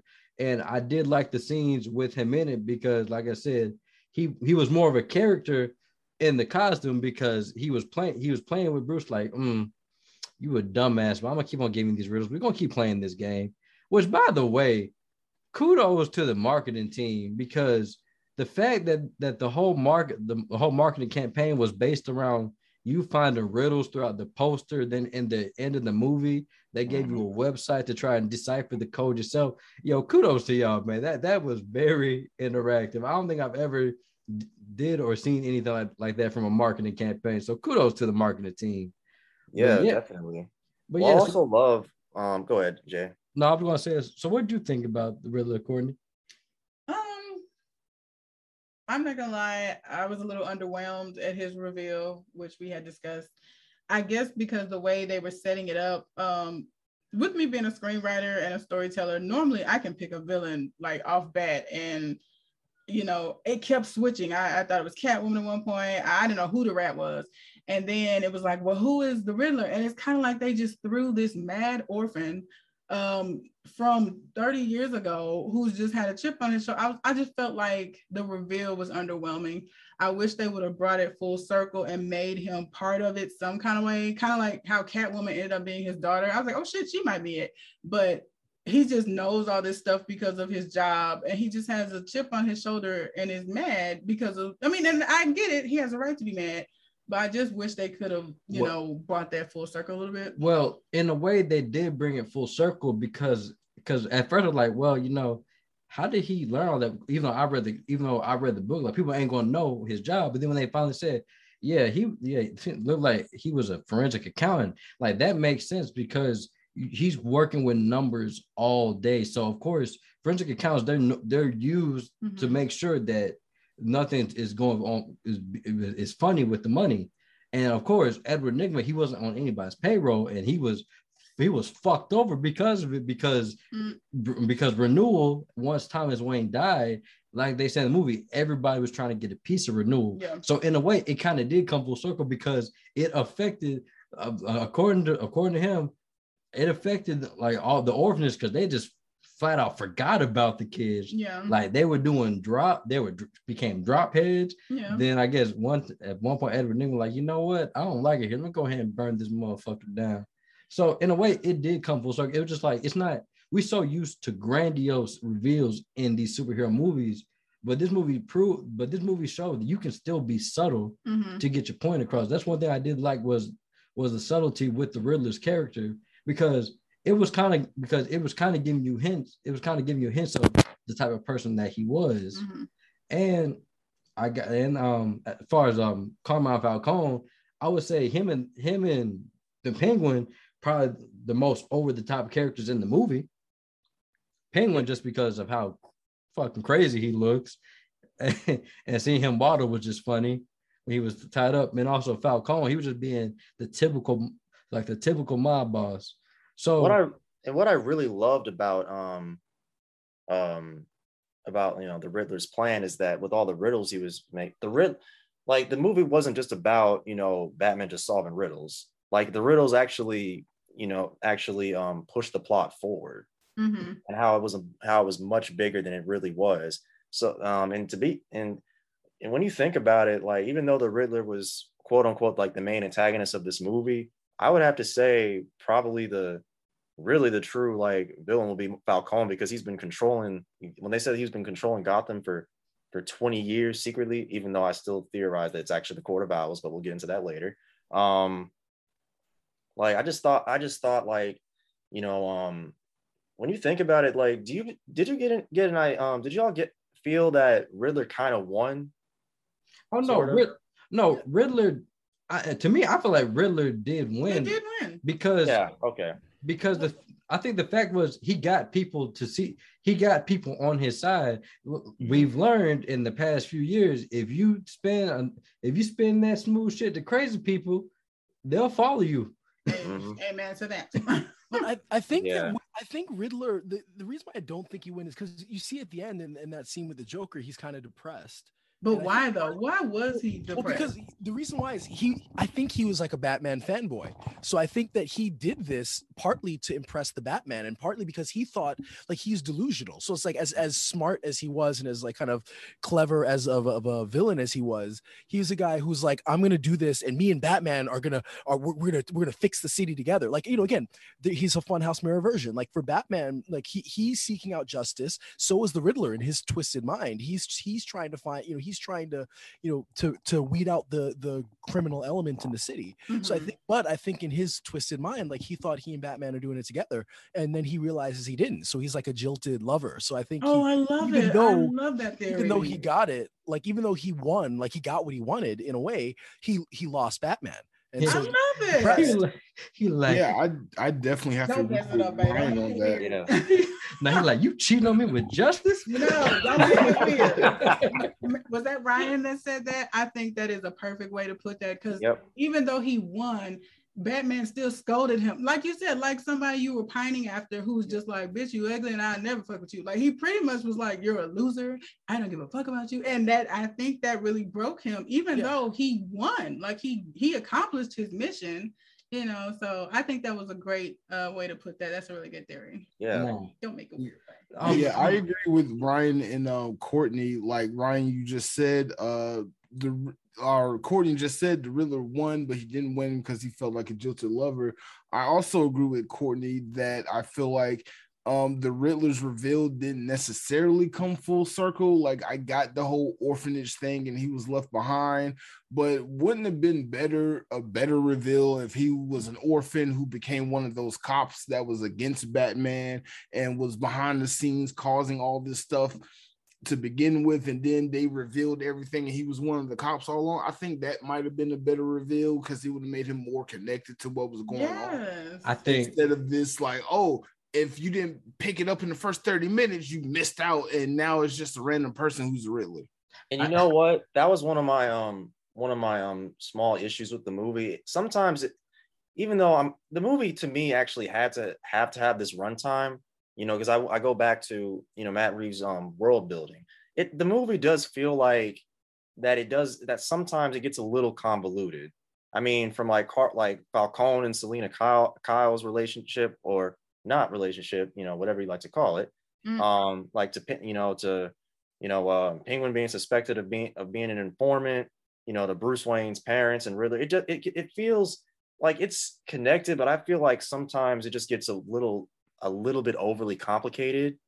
So I do feel like that maybe they could have simplified it a little bit more. Yeah, I definitely agree with that. Like, I agree the length of the movie is justified to tell the story, but after you watch it, there are things they could have, you could have drawn some of this stuff back a little bit. Like, I got the relationship between Bruce Wayne, Batman, and Alfred within the first couple of scenes. You didn't have to draw those hospital scenes that long.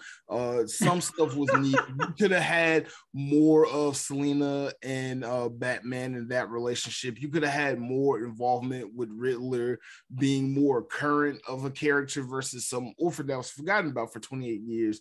You could have did more of a tie-in between Bruce Wayne and the Riddler himself in that scenario, but I feel like they just made it overly complicated to make the plot and everything work together, and then just expect you to yada yada over the small bits and pieces that kind of don't quite make sense, like every movie does. But in this one, I feel like they just want to just kind of sweep it under the rug and hope you don't forget about it, and hope you just enjoyed the phantasm that was the movie. And I'm like, it wasn't as enjoyable as you think it was. Well, shoot, I forgot what I was gonna say. Oh yeah, so I was gonna say, like, and we've seen Batman's origin like 1,000 times. I'm so like, and this is a year 2 story, but the way I look at it, you know, the way what I love about this particular movie is that it's really an origin story for his rogues gallery. Yeah, when you think about it, the way it's all set up. And I do like the fact that, you know, Joker and Batman already know each other. But Matt Reeves explained that he's not really the Joker yet, which I'm kind of curious as to what he means by that.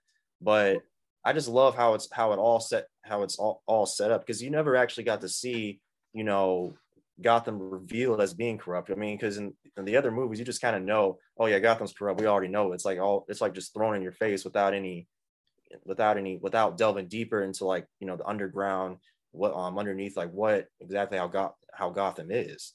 So that's what I really loved about it. And it really, I just think it really sets in motion all the other movies, because what I love about the ending and why they're doing spinoffs of you know, the Gotham and Catwoman and even Penguin, who's getting his own spinoff, you actually get to see them develop separately, because I don't think like they say they want to do a trilogy of this, you know, series.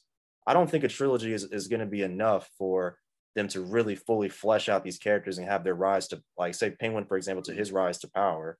So I'm actually so in a way and I loved it. And Matt Reeves, like, he was really smart into, like, crafting this into this Batman centric universe, because you actually give the characters time to really grow on their own. And then that could lead into the next movie. And I'll get into my sequel theories a little later. Now, I will say this. One reason why I think they did put the Joker in there, and I hope it is because this is one of my favorite stories from DC Rebirth.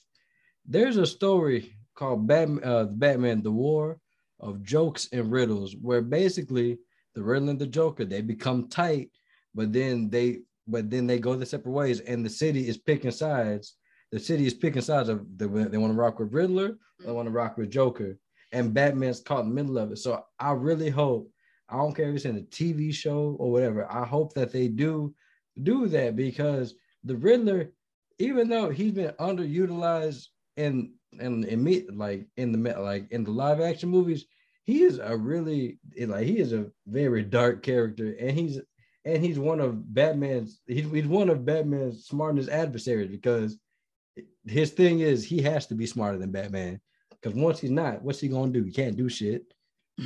Yeah, he has a very obsessive like inferiority complex. Yeah, it's like he has to be smarter. Like legit. There's a part in the book when the Riddler just cries and accepts defeat because Batman outsmarted him.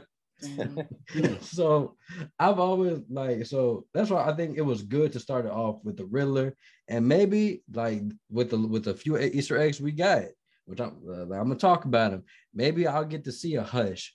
I'll get to see a proper Bane that is an Austrian or cartoony, or maybe I'll get to see people like possibly Lady Shiva if possible, a form of the Court of Owls, possibly. Well, they can't do. I don't think they're gonna bring the Robins in anytime soon, and I hope they don't. But then again, it kind of wouldn't make sense because Batman crazy. You see it in Titans when Bruce Wayne after Jason Todd's death, and Bruce is like, "Hey Dick, you want to be Robin? Please, I need you to be Robin." Yeah, you're insane, Bruce. I'm out of here. Yeah, that's literally what happens. Yeah, like that. But like I said, now they would legit have to get a kid actor if they do that in Matt Reeves the Batman, just because I think they're really pushing the fact that this man is not mentally all there. He is not mentally all there. And then one thing I do have a problem with about the movie is like, damn, y'all can't find out that Bruce Wayne Batman.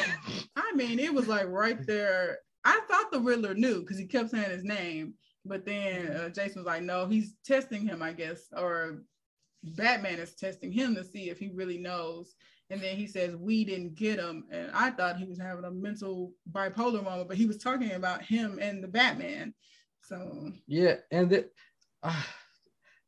but also I think it does make sense because they've established that Bruce Wayne don't go out a lot. He is not. He is nothing like Christian Bale. He does not go anywhere. He's not the billionaire playboy that we know him to be. He's right. He's like this social recluse, hermit turtle type of person that just doesn't go out, doesn't spend money, doesn't do anything, and he just spends all his time and effort being Batman. And I get that with how they're telling it. It's year 2. He's just stuck in his ways and just trying to get justice out there and be vigilant and correct all these wrongs and things. So I understand that part, but it would have helped, because with Batman and his villains, and I talked about duality, other part of that is his secret identity as Bruce Wayne. He has to manage both worlds, and I feel like this was more Batman centric and not enough Bruce Wayne trying to be the billionaire playboy that we know him to be. And I guess in this sense, you can't. There's only 24 hours in a day. You can't both be out there in the public eye and also be the vengeance of the night. You gotta sleep at some point, and I do respect that aspect of them trying to tell the story, but I do feel like they was missing a bit in a piece of the actual overall character of who Batman is. I do. Oh, you go ahead, Ryan. You go ahead. Yeah, well, I think it was an intentional choice. I do think that this is assuming there's a sequel, that this is it's like year 2, and as a couple of you guys have mentioned already, Batman is the real person, and even the Riddler mentions it, that's the real person. Bruce Wayne is the mask. And so I think that part of his journey in this movie is also realizing that there's a role for Bruce Wayne to play, and he's got to learn now how to play that role of Bruce Wayne. So I think that in future movies, I would hope that Matt Reeves, then we do see billionaire playboy Bruce Wayne. Otherwise, he's dropped the ball. So I think that's more it. I'm expecting to see that, down the road. Well, I'm gonna just say this. I really think that we probably at this point in time, the origin story is not to be of how they got that power, but I think we're gonna start seeing trilogies of movies where it's the origin story, but of them being the full character. Because one problem I've always had with the Batman Begins is Batman. He didn't just always Batman. He didn't go out there and be the playboy, be the billionaire playboy at first. He actually had to learn. He actually had to learn, like, I have to keep both lives separate. And then I just felt like Christian Bale, it was just played too much into it. And then for one, he was a dick to Harvey for no reason. But there was a reason. He was with his girl. I'm just saying, like, his Bruce Wayne was just a dick to me, and that's not who Bruce is. Bruce, like, one thing I did like about this one is that Bruce, he's awkward, especially when it comes to pretty women. Like, even when he's the playboy, he's still awkward. It showed it in the TV show, in the Mask of the Phantasm movie, and like in all the other iterations of him. He's still a little boy, basically, because he never really truly never had a childhood. Yeah. His childhood consisted of, I'm gonna go play with bats. Like that, and the murder of my parents. But like I had said, I feel like he was stunted as a child emotionally, and that's why he doesn't interact with people well. But he chose to be stunted because there have been times that people have tried to help this man. You say, I'm good being broody and emo. I'm gonna listen to my Nirvana album. You just made that up. Hey, but look, I love the Nirvana music that they play. And then this Bruce Wayne, Matt Reeves did say that Kurt Cobain is an inspiration to this Bruce Wayne. The haircut's definitely there. Right. But I also like that they showed the black mask, like eye makeup that he was wearing, like when he was in his street clothes, because it made him look, because it just really added to, I saw that as more of like a shade of like him being Batman, being this quote unquote emo, for lack of a better word. I really like seeing that really. I just think it puts a strong emphasis on that really like dark and very kind of like, maybe not psychotic, but really Gothic, like maybe. Yeah, like I really like seeing that side of him. That's the reason why I never had an issue with him wearing the mask with the white eyes like he has in the comics, because I actually like seeing the black. I just think it's a good blend with the mask along with the black makeup, the black eye makeup and stuff. Yeah. I have to I agree with you, Robbie, to an extent. Like you said, I like seeing Bruce Wayne outside of the Batman suit with the black eye makeup. For me, I took that as that this is just Batman outside of the suit. And then there was that one scene where he didn't have any eye makeup on and he was just 100% Bruce Wayne. That's kind of how I interpreted that. And picking back off what Jason said, I hope that this isn't something that they're doing, because we just saw this with Spider-Man No Way Home, where they take a whole trilogy of movies to tell an origin story. Because I was about to say that I like how they did Batman's backstory. Yeah, we still get the tragic death of his parents, but we don't get to see it, and we don't get that trauma of that because we already know Batman's story. But when Jason brought that up, I'm like, okay, they're gonna take 3 movies to tell Batman's origin like they just did with Spider-Man, and then in the last movie we're gonna get the death of his parents and all this and that finally revealed, and I'm not on board for that. Okay. I'm like, when I say going through the origin story, I don't mean like we're gonna see. I'm pretty sure DC know if I see them pearls drop one more time, I'm beating their ass. But yeah, we've really seen that enough. But reason why I say that it's going to come full, like it's going to be an origin story, like everything's going to come around full circle, because if what me and Robbie are hoping for, the Court of Owls or the Joker, or probably both of them, is going to be the end goal, and that's going to bring it all around, because the Court of Owls, they are so intrinsic to Bruce's family. So that's why I say it's going to be an origin story, because I like when the hero has to fill it out and make mistakes. I like seeing heroes fuck up. I wish they would show heroes fucking up more.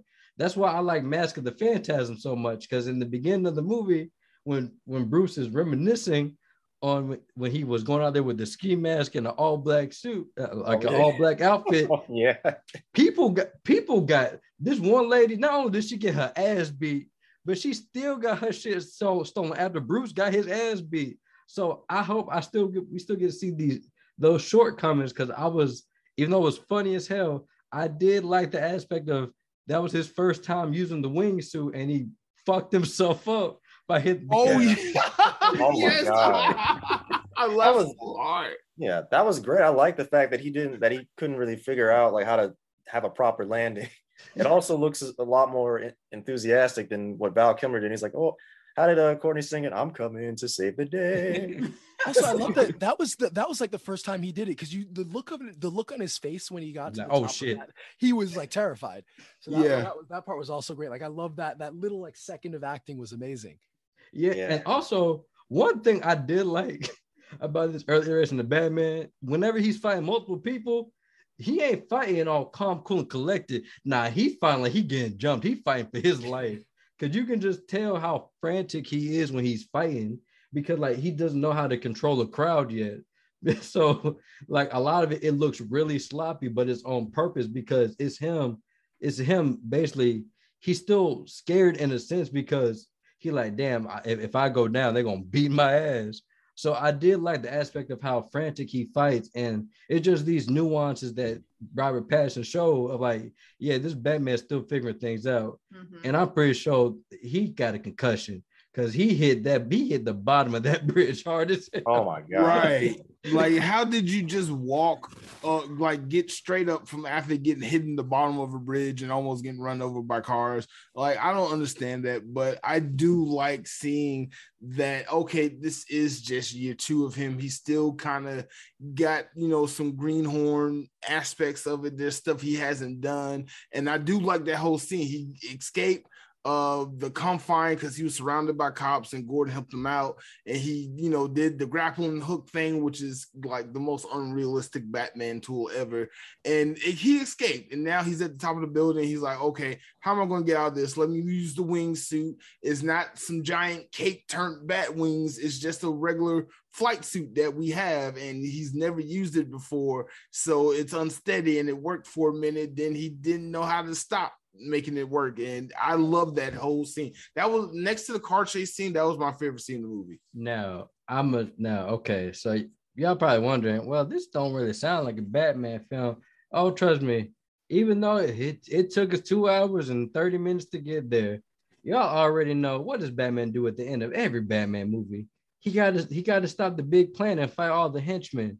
And I must say, Matt Reeves, he had to watch a lot of Batman the Animated Series, because that fight scene, it looked like something you would see out of the show, because the way his entrance was, the way he was taking them down, the way he was still getting his ass beat. I just love seeing Batman get his ass beat. I don't know why. Wow. No, I just love seeing it, because you don't really get to see heroes get their ass beat that much.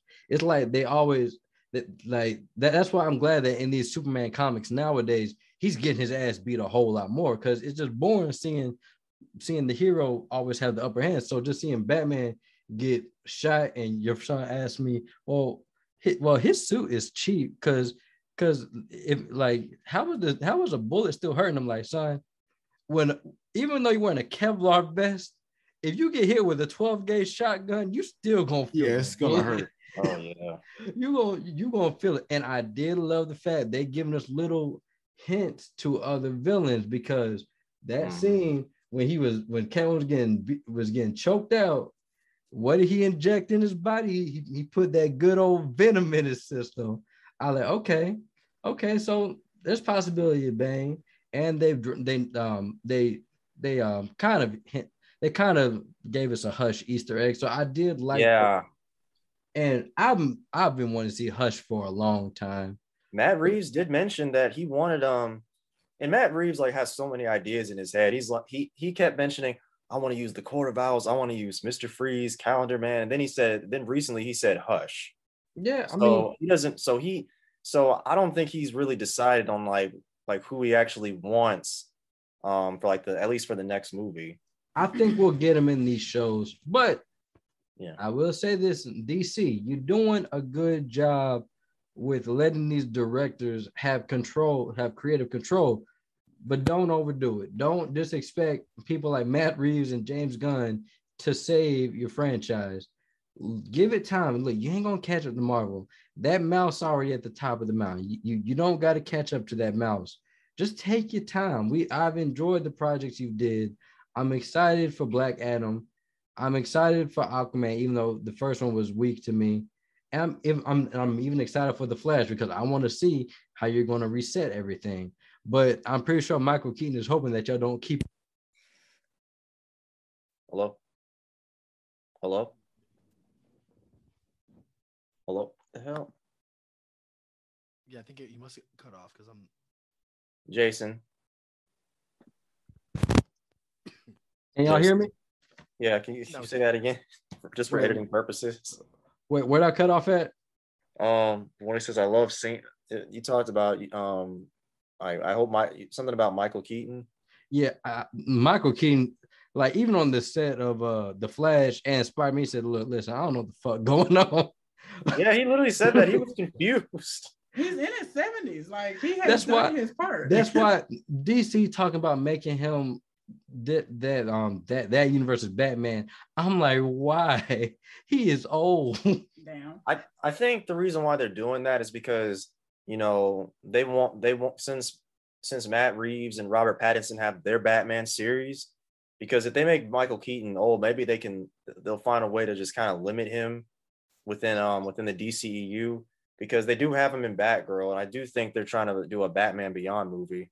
He gonna shit himself. If he get in that costume, he gonna shit himself. Like that man too old to be playing Batman. Like, I mean, he did good in Spider-Man. Look. Yeah, that's what I was about to say. He was a great Vulture, and I think he can definitely bring that like menacing presence, especially if they're doing the Batman Beyond. I think he will make a very good old Bruce Wayne and mentor to Terry McGinnis in that aspect. Yeah, if he's Bruce, I don't want him the way Warner Brothers said Batman. That's what got me worried. I don't want to see his old ass put on that costume. But I also feel that they're trying to play on nostalgia, and I'm so scared. Like movies like Texas Chainsaw Massacre, they make me starting to really, really question nostalgia, because now it's just getting lazy where I feel like they don't gotta do nothing, and I already don't trust Warner Brothers with the 10-foot pole. So as you should not.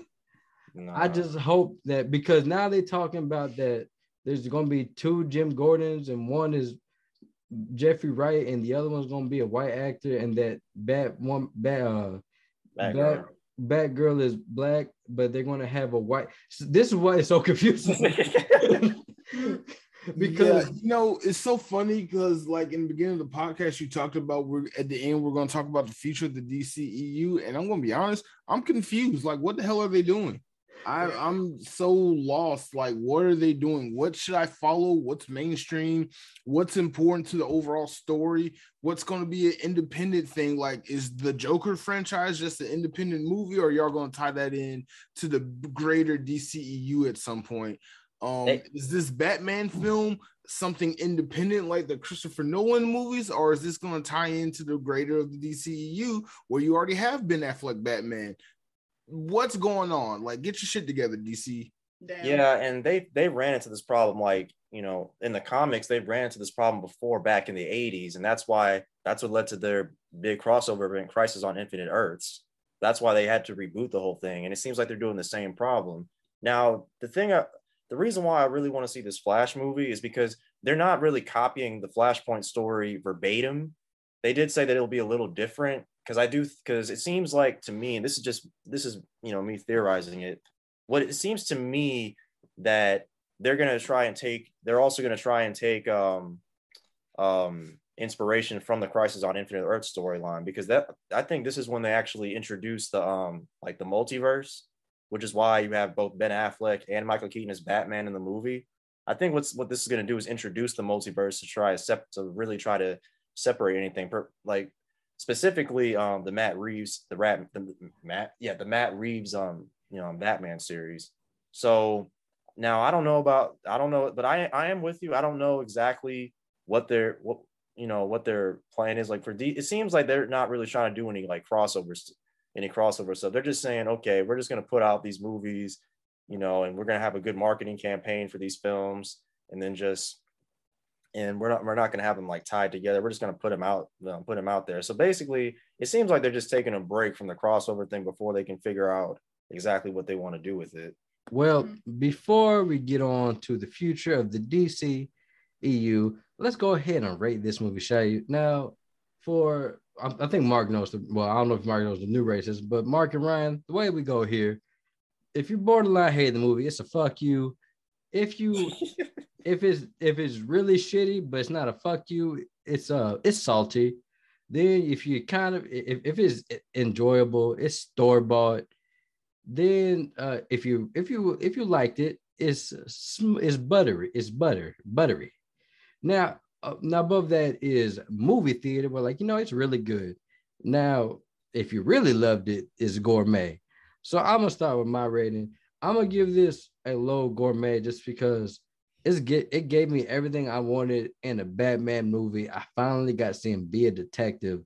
This is the best Gotham, and by best Gotham, I mean the shittiest looking Gotham, which is perfect because Gotham is a shitty place.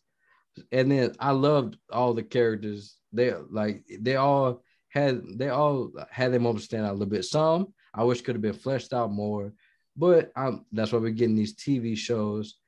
I love the choice of the Riddler being the main antagonist in the first Matt Reeves movie. What's his name that plays Falcone? He did a good job. I love Catwoman. This is the most comic accurate Catwoman that we've seen on the big screen, even though she's drinking milk. I hate that.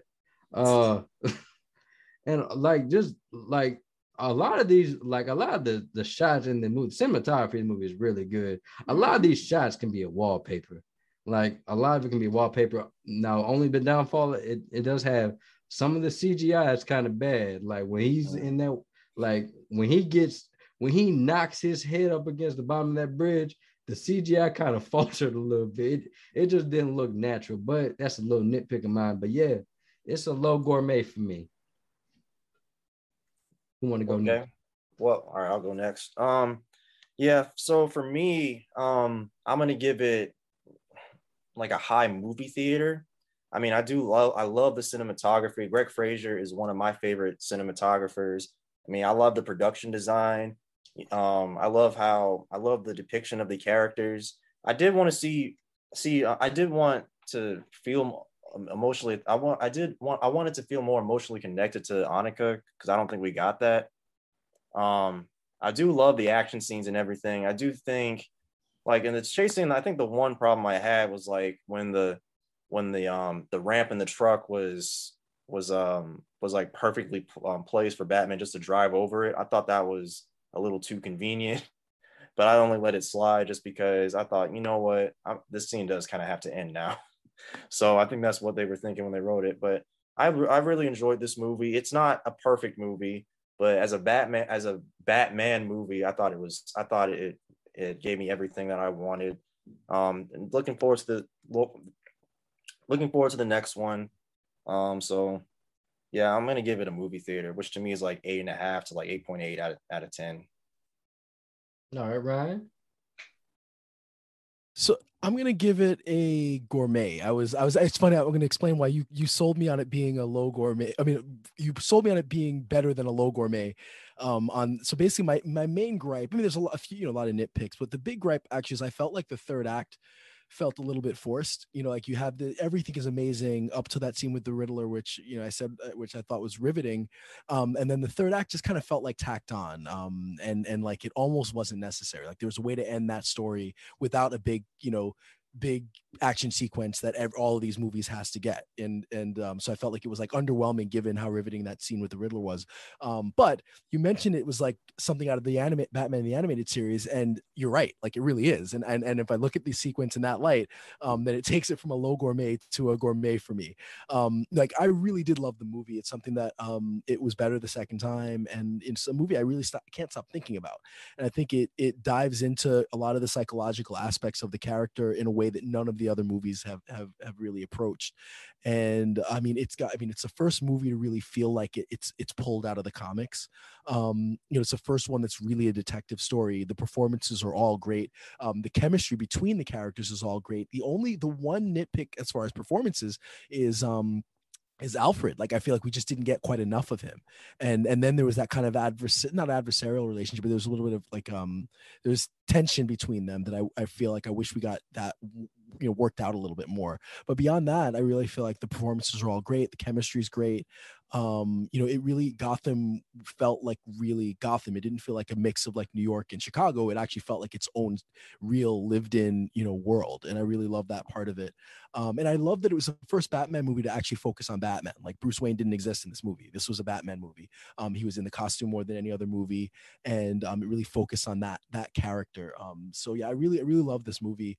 Ranking it, it's right there with The Dark Knight for me.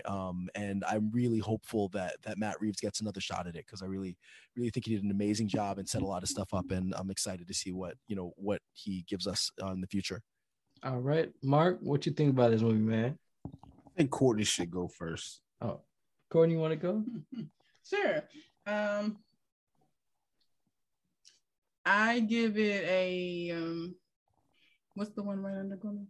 Movie theater. I give it a movie theater, simply because, like I said, I felt like the payoff with the Riddler for me was a little underwhelming. I feel like I'm a layers girl, and I know somebody mentioned earlier it was too complicated. I love that shit. I love well thought out scripts where this is that and this is that and that and it, But then it was like, oh yeah, I'm just an angry orphan who kind of is on my white privilege entitled shit and mad that everybody's paying attention to Bruce and not me. So I'm gonna ruin his life. But it still worked out. Like, that's a small gripe. And also, I wish we could have got a better payoff with him and Catwoman. But they gave us just enough that if you know how to read men, and if you kind of know how relationships can go, I wouldn't call it a love story, but they gave us just enough where you could feel it. Like when they were together, when they were close up on each other, Robert Pattinson, hey, I mean, he does this well, but you can feel it. And it was like, we just didn't get the payoff we were hoping for, but it makes sense for this character because his wife is Gotham's crime scene. So he can't be with anybody else, Cinematography was on point. I love the scene where nothing was lighting. There was no light at all except the gunshots. I thought that was really beautiful. And it was long. The villains were good, but you couldn't feel it. And I was pleasantly surprised because I thought it was going to be whack. I'm not going to lie. Thought it was going to be whack. But man, they really showed their ass with this movie. So those are my only two complaints. I would have give the women a little something to work with. Like, they didn't even really kiss. It was like a little peck, and Catwoman had to initiate it. So it's like, are you even feeling her? But we can feel that you're feeling her. So what is the reservation? But that was it's still really good. I would love to see it again. I think we should watch it again. And oh yeah, man. Look, HBO Max gonna be like, please stop pressing that play button on this movie, because I'm gonna watch the shit out of this movie. Now, one thing I'm gonna pick off you before we move on, that scene when he turns off the lights, I'm like, yes, thank you. You're finally having Batman use the dark to his advantage. I've been waiting to see that, and that also was not. That was a scene out. That was Star Wars Rogue One Darth Vader level, because that was just beautifully shot. And also, it just showed how horrifying and intimidating Batman is to people that he's beating the shit out of. Same cinematographer from Rogue One. Yeah, man. Like, oh my God, like that scene right there, I just got chills. Like, I've been waiting to see Batman actually use the dark to his advantage, because he's supposed to be the Dark Knight. Mm-hmm. But yeah, man, as you see, it rounds out to like a high movie theater, low gourmet. Mm-hmm. So yeah, Warner Brothers, you 2 for 2 with me right now. Don't fuck it up. So wait, hold on, before you go on, let me give my little. Oh yeah, I forgot about you. Oh damn, I forgot. Oh yeah, he might bring it down, yo. We don't know. Let's see what you gotta say, Mark. All right, so first of all, I want to say I don't understand your rating system. It's kind of as convoluted as the artistic direction of this movie.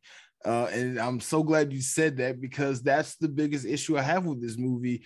I understand movie making and when the DP and the grip get together and the type of stuff they talk about and how artsy fartsy they want to be, but like too much of this movie was underexposed or just too dark.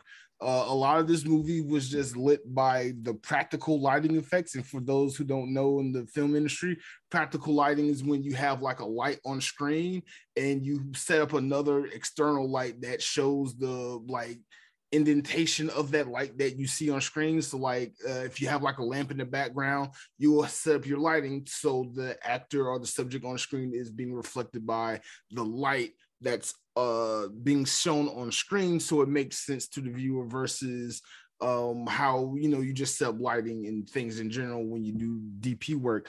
For me, that kind of took me out of the movie because it was way over dark and over necessarily dark. That whole we're going to be out of focus and be artsy fartsy when we're trying to just censor ourselves to like skate around this PG-13 rating.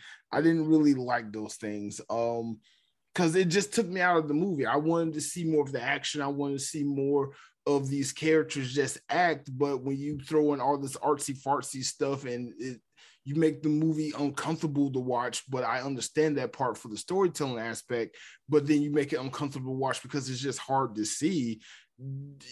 Kind of different, viewy going experiences. And then on top of that, hey, you're charging $2 more for any other movie to have a kind of crappy experience. I went to an AMC theater, floors were sticky, seats didn't work, popcorn and sodas were bad, the audience was just non-existent, and I'm like, I might as well have just waited for April 19th to just watch this at home in my own environment. I would have had a better viewing experience and an overall better opinion of the movie because I would be able to control the contrast on my TV to be able to see these scenes and enjoy them for what they are. I understand movies are made for the big screen, and the bigger screen you can get is going to a movie theater. But I feel like because the world ended 2 years ago or 20 million years ago, however you want to look at it, we've since evolved as a viewing movie culture in America, and we can do more of the at-home thing. I don't want to have to pay extra money to go see a movie that I'm going to have a crappy experience seeing because it's going to ultimately just take me out of the movie, and that's what happened. Okay, so on a scale from 1 to 10, what would you rate it? On a scale of 1 to 10, the movie itself, the movie was good, and I do recommend watching the movie, even though I was skeptical about it, because it does justice by the character. I'll have to give it 7.5, maybe an 8.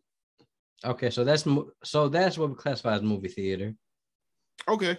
Yeah. Yeah, but yeah, man, like those facts are understandable because I ain't gonna lie, but some of them are like, am I going blind? Why is it so blurry in the back? Bruh, I wear glasses. I'm sitting here like, I know I'm not losing my vision. I'm barely 35. I know I'm not losing my vision. Like, why is this so blurry? When was it blurry other than when he was coming to? Remember when he went out and he was coming to? So when he was hanging a lot, like when it was showing downward shots, it was blurry. I like, damn, did Batman punch me in the face? Am I losing vision? Is that to give from a POV of a person who was hanging upside down with blood rushing to their head, maybe? No, I get that, but there were several other scenes where they was just artistically like focusing, like they had very shallow depth of field, and I understand that you do that storytelling wise to bring focus to a certain part of the screen, but there's like a scene with the Riddler doing something, and the whole thing was just out of focus. There was a scene with Batman figuring something out, and the stuff he was figuring out was in focus, but everything else was just out of focus. There was a lot of those shots like that. And I get it. You shoot on the A7S's, the Sonys, and you try and do all this artsy stuff like the NFL was doing out the NFL season, where they had that really shallow depth of field and only this one particular thing is in focus. But that really took me out of a movie. Like, this is a big budget movie. I just expected it to continue the same format of what I'm used to. There was so much new stuff that they did that just took me out. Like the lighting choices, I get you use the practical lighting, but the overall scene is just way too dark. I just shot a movie in December with a bunch of indie filmmakers, and we had the same discussion. Like, you don't have to be so artsy. Sometimes you can get the point across with the bare minimum instead of like, like the whole third act. I think Ryan said this best. The whole third act, like where they're in the Gotham Square Park thing, and it's like the water's rushing in. All that was unnecessary. Batman helping the mayor and the people that was trapped underneath the rubble. All that stuff was unnecessary. They only shot that to show how artsy they are at cinematography and being directors of photography and showing light and all this and that. And I'm like, that's cool if you're an art student, but you guys are professionals just in the movie. Yeah, but I also think the reason why they did that, because they probably like writing, they probably fall asleep like, oh shit, this is a Batman movie. Let's go ahead and put a fight scene in here. Because like every movie, and this is the issue with all the Marvel movies and all the DC movies, is that they all rely on that third act, like, you know, scene that you got to have a big set piece and insanity and CGI, and at least, you know, it wasn't as CGI heavy as stuff you'd have in Marvel, but why can't the movie just end on like an intense interaction between two people? Why can't you just, you know, there's enough action before, like that car chase scene was enough. We could have just had that and Batman punching a couple guys in the face, and that's like enough action. Why can't we end on something that really is going to hit you hard and not have to see all that? And so then it just feels, it feels like tacked on. Like, why do we need it? And then already in a movie that was, you know, so gripping, it felt, it was a little bit of a letdown. All of a sudden it's like, all right, you know, we're going to that because we got to go to that well, because it's a comic book movie. Yeah, I agree with you, Ryan. Like if they had ended the movie at the end of that Batman and the Riddler monologue or dialogue, that would have been great. You would have had a great jumping point for like a sequel. You didn't necessarily have to show the third act, because you like the only other thing that happened after that was worth watching was the fight scenes on the catwalk with Catwoman and Batman. But outside of, like, when you think of it as a whole, it wasn't necessarily worth watching because not a lot happened. It was just a cool fight scene, but that's it. It added nothing to the storyline. I would have been more satisfied if the movie had ended right there on that cliffhanger, like how the second Christopher Nolan movie ended with the Joker getting away at the end. That could have led to something greater, minus Heath Ledger doing what he did. So if they had ended the movie right there and then picked up for a sequel and did some more fantastic stuff, that would have been a greater ending. And I would have been more satisfied with that than the ending we actually got. Yeah, I can get where you come from, but I also think Matt Reeves, I think this is me thinking of why he did it. Because it was a line in the final act when he was doing his this Sin City monologue, when he had said a line like, well, you know, I did this to become vengeance, but I see that I'm a symbol of hope now. So I can see why he kind of did that, because I think this is also to progress the character of Batman. So now hopefully we'll see more Bruce Wayne, because there was, like I said, Bruce Wayne got booted out of the movie basically.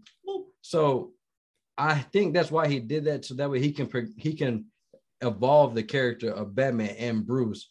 So, but yeah, I will say it did run long, because I'm like, oh, it's time to go. Oh, never mind. Riddler told me to sit my ass down.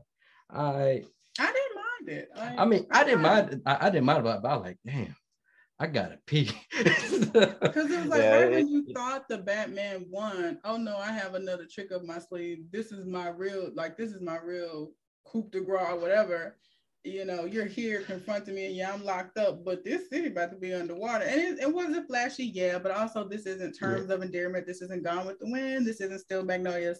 It's an action film. It's a superhero film, and there is a formula, and you got to stick to it. Yeah, and I just love the fact that Riddler said, like when he was telling me his plan, like, hey, Batman, yeah, fuck you. like that's basically what Riddler said to him. Yeah, fuck you. Like, you didn't win. But yeah, I can understand, like, a lot of people, it will turn off. So yeah, y'all, this it still rounds out to about high movie theater, low gourmet. But now let's talk about something that I've been thinking about. Let's talk about possible sequel ideas. Now, I have been praying for a good Bane for a while. I love me some Tom Hardy, but I remember Bane being Austrian. I keep forgetting that was him. Yeah. Yeah. And then, like, maybe they could finally do a Batman Nightfall or a No Man's Land type of story, which I think will work really well, since they've already established that Gotham, whenever there's a power struggle, is like, whenever there's some power to be had, there's always a power struggle. People are always clawing towards that. So I would love to see that.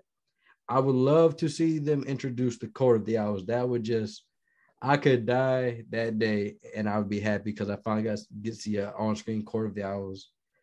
Of course, you know, they're going to do Joker because I think every iteration of every like era of Batman, we have seen a live action Joker, whether we liked it or not, because the Joker profitable. I mean, this Batman is not going to sell any toys because these kids are going to be frightened, scared as shit. Also, another thing, people don't take your kids to see this movie. Yeah, this isn't Joel Schumacher or whoever, or the Adam West Batman. So. Yeah, but that's also what I like. I do like one thing that DC can do that Marvel is really trying to stay away from. They're taking chances with certain things. Because, you know, Marvel, they kind of have to keep to that formula that they built. DC on the hand, like, well, shit, we fucked up so much. We just gonna throw shit. Yeah, I was about to say that DC has messed up so much they can do whatever because they don't have a formula. The reason why the MCU sticks to that formula is because it's successful. If you keep doing A, B, C, and D, and it keeps making you $1 billion per movie, just stick with that. That's what's working, and just tweak it as need be. Name one DCEU project that has worked out before the Suicide Squad last year. Well, I would say one of their only successes, like I like it made its money. I would say Wonder Woman, not 84. That can go to hell. Okay, but, yeah, I'll give you the first Wonder Woman. Yeah, I'll give you that. And then, like I said, Aquaman would have been better if that dialogue was just better. Yeah, the thing about Aquaman is that I felt like James Wan was trying to rush world building while also telling a story. Yeah, actually telling this, explaining the plot. The movie was fun. I enjoyed it, but I just felt like that. I felt like that they were kind of rushing that movie into production. That's why that movie came out 4 years ago. That's why they took their time with the sequel, because they're like, okay, let's take our time with this one. Yeah, and not try to rush everything. Yeah, so DC has the opportunity to take chances. Like they realize, like, we trying to sell toys and whatnot, but sometimes we got to do what's best for the longevity of these projects.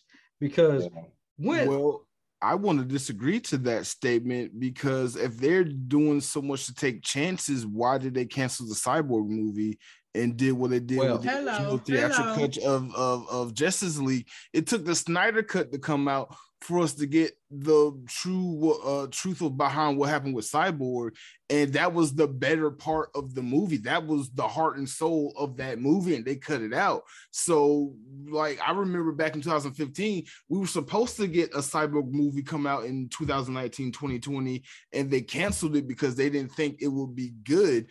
And I'm like, you kind of fucked yourself over, sorry for my language, by doing that, because the Aquaman movie was not good. You put more money behind that. Wonder Woman 84 was terrible. You screwed up Batch v Soup, which should have been this big thing you built up to, but you didn't want to do that. And Justice League was a flop because of everything that you did. And it took us this 4-hour Snyder cut for us to get what we were supposed to get. And look how more successful that is versus what you put out.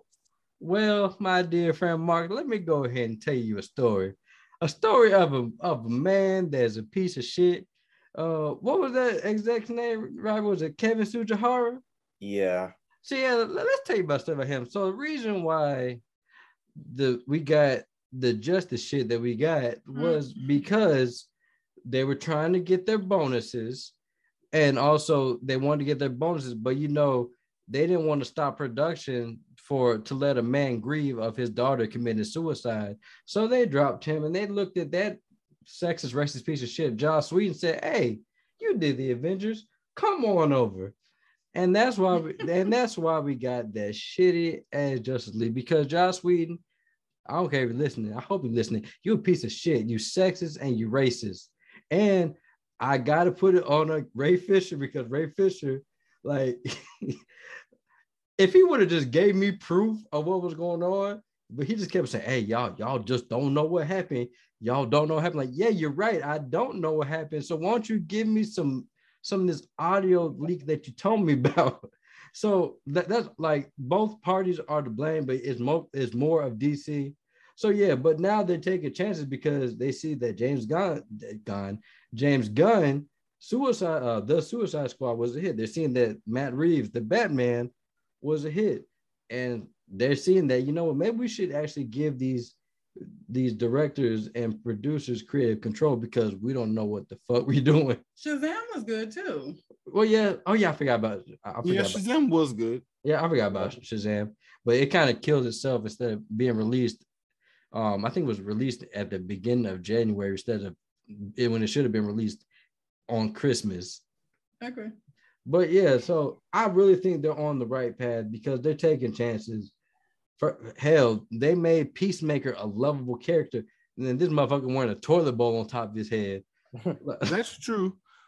And I will say this about the DCEU, like prior to the MCU and everything, the best superhero stuff we got from any publisher or whatever was the Warner Brothers animated DC series with like Crisis on Infinite Earths and Flashpoint, and all the Justice League movies and things like that.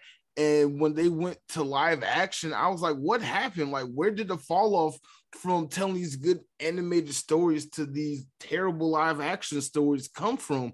Because like MCU is just putting you to shame without even trying. Like, where's the fall off and the disconnect? Well, yeah, I mean, part of it's like the MCU, like they cracked the code. You know, I think largely because of Kevin Feige.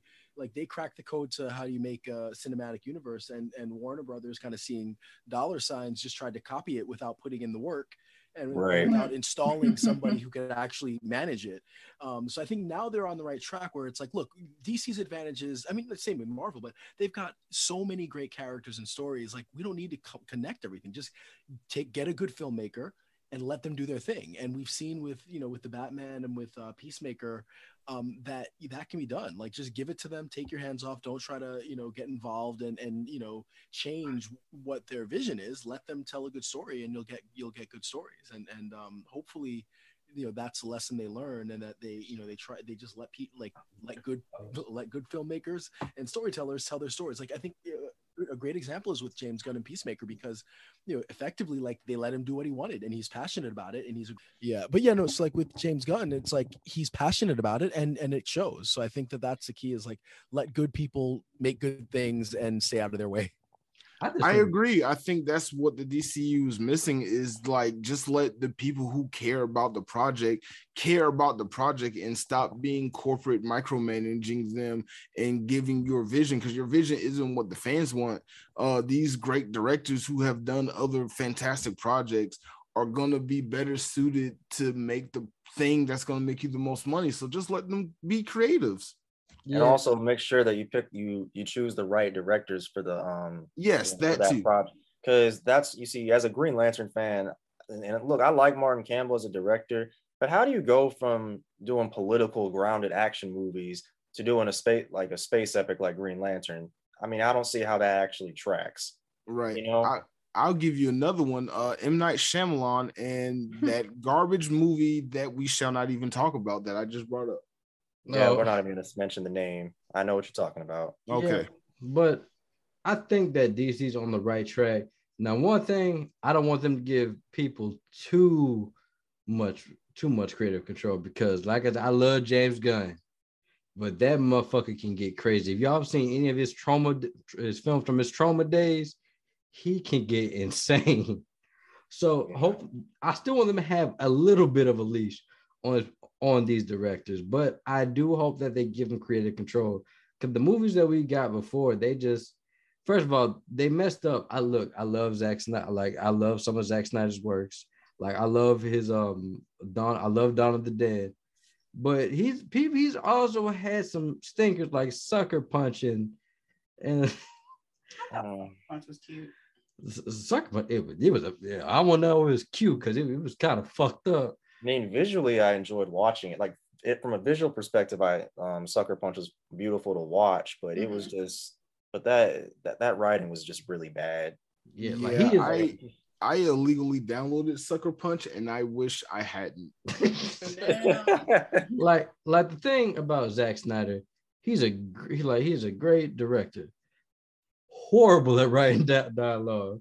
And they put so much trust into him. Like I love the Justice League Snyder cut, but from what we would have got before, I probably would have hated it again, because he was talking about having Lois, having an affair, with Bruce and have a baby by Bruce, even though that Superman was only dead for like a day. Yeah, it would have been bad. That's weird. It would have really, been really weird. It would have been bad, but I think when they saw what Zack Snyder's vision was originally was, I think they said, you know what, maybe we should let them have a little more creative control instead of us putting our greasy little Warner Brothers hands up all up on them. So yeah, future I'm looking forward to. Yeah. Now, okay, so this is Batman centric. So I gotta ask y'all, who would you say your top 3 is now? I'll start with Robbie. It's kind of hard to say. I think Robert Pattinson, he's the most comic accurate, but who knows, maybe 10 years down the line, we're going to say the next person's better. I mean, that's just how it is. I like Robert Pattinson's Batman. I really love the fact that, you know, how you actually see how obsessed he is with fighting crime and how he really expresses how tortured he really is and how traumatic, how he went through that traumatic experience as a child. So I definitely have him as number 1. I can't rank as Bruce Wayne yet because I don't think we've seen enough of him. Oh, we're just doing Batman's. Yeah. Okay, cool. I like my second favorite Batman was Ben Affleck because it reminded me of The Dark Knight Returns, how he was physically imposing and how brutal he really was. You know, I really enjoyed the suit that he had on because it was how it had like the big symbol on his chest with the gray, and I wish that we really could have gotten more with the solo Batman movie because I really wanted to see him fight Deathstroke. I really do. We'll probably never get to see it. But yeah, I put him at number 2. And number 3, I'm going with Christian Bale. Only because I really liked how it kind of gave us that's the first time I saw like a realistic take of Batman, and I really like how he was trying to split like both personas. I mean, even though I liked him more as Bruce Wayne, and I only put him at number 3 just because I didn't like the voice. The fight choreography, I'm not going to blame him for that. I really blame the fight choreographers for that. I don't know why they shot him like that, especially in the first one where they had extreme close-ups. And I'm like you just see him extend a punch and someone just fell down. I'm like, wait, what happened? So, but that's who I would put as my top 3. All right.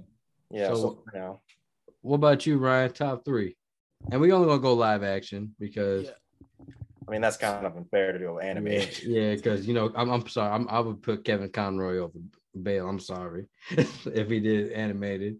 Mm-hmm. So as just Batman, I would definitely say Pattinson is the best Batman so far. I think we've gotten more of him as Batman than anybody else, and I think kind of embodies the kind of that kind of tortured soul, and the person who's obsessed with everything. I mean, he cares about nothing but that mission, and he's not even figured out how to be Bruce Wayne yet. So I definitely think that he's number 1 as far as Batman. Number 2, I like Ben Affleck. I think because of just the action scenes with him, the fight scenes with him are really cool. And I think that they really got that kind of, it looked like the video game, where I think Pattinson's were more realistic as far as how he fought as Batman. I think, Affleck's looked, really good.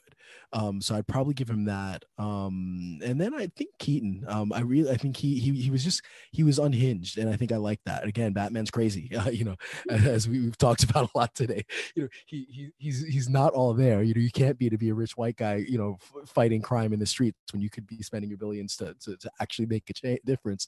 And I think that, Keaton had that kind of, he wasn't all there. And I think you could see that in him. So those would be my top 3. Mark? I'm a little indifferent because it's hard for me to pick a top 3 for just the live actions only, especially just Batman portrayal only. So forgive me, but here's my list. Number 3, I'm gonna go with what is it, Michael Keaton, the 1989 Batman, just because without him portraying the character, we wouldn't have all these other variations for us to even be sitting here and talking about. Because if that movie had failed, Batman in itself would be one of those franchises that just kind of went away with superhero movies of the 1970s and 80s, and we wouldn't be literally sitting here talking about it because it wouldn't be a good of a franchise. My number 2 would be Ben Affleck, because I would like to see more of that portrayal of Batman. I did kind of like the aspects that we got from Bats v Soup and Justice League. And like Ryan said, it's like the perfect kind of Batman Returns type of Batman. And my number 1, and I'm going to lose my geek card for saying this, George Clooney. Only because my kid nostalgia glasses and Batman as that character in the 90s is heavy in my mind. I know it's super cheesy, super inaccurate version of Batman, nipples on the bat suit type of thing, but like that what's resonated with me with the character, because I was an influential child, and from there I got the Christopher Nolan Batman films, which was a dark, gritty take of the character. So because of George Clooney and his terrible portrayal of Batman, made me enjoy the character of Batman from the comics and from all the animated series even more, because I had like everything else from there was just up. So I give him that credit because of how cheesy he was as Batman, if that makes sense. So was that like a backhanded compliment to George Clooney's Batman? Yes. He was so terrible at it that it's the best portrayal of it. The funny thing is, though, about George Clooney is that when you think about it, George Clooney kind of is Bruce Wayne in real life. Right. I mean, he's a recluse, you know, like he was a womanizer. You know, he even has the voice of Bruce Wayne. He kind of is Bruce Wayne in real life.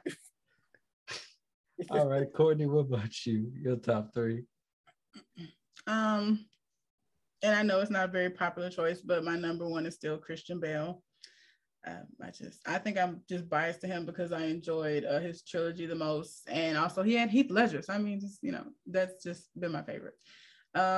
Second, I'm gonna say, I can't believe this, but glittery vampire Edward Cullen, Robert Pattinson. He really showed his ass in a good way in this movie, and if nothing else, it was different. I mean, you can call it emo, you can call it emotionless, recluse, whatever, super dark, but it was he brought a new sound to an old song. So I can commend him for that.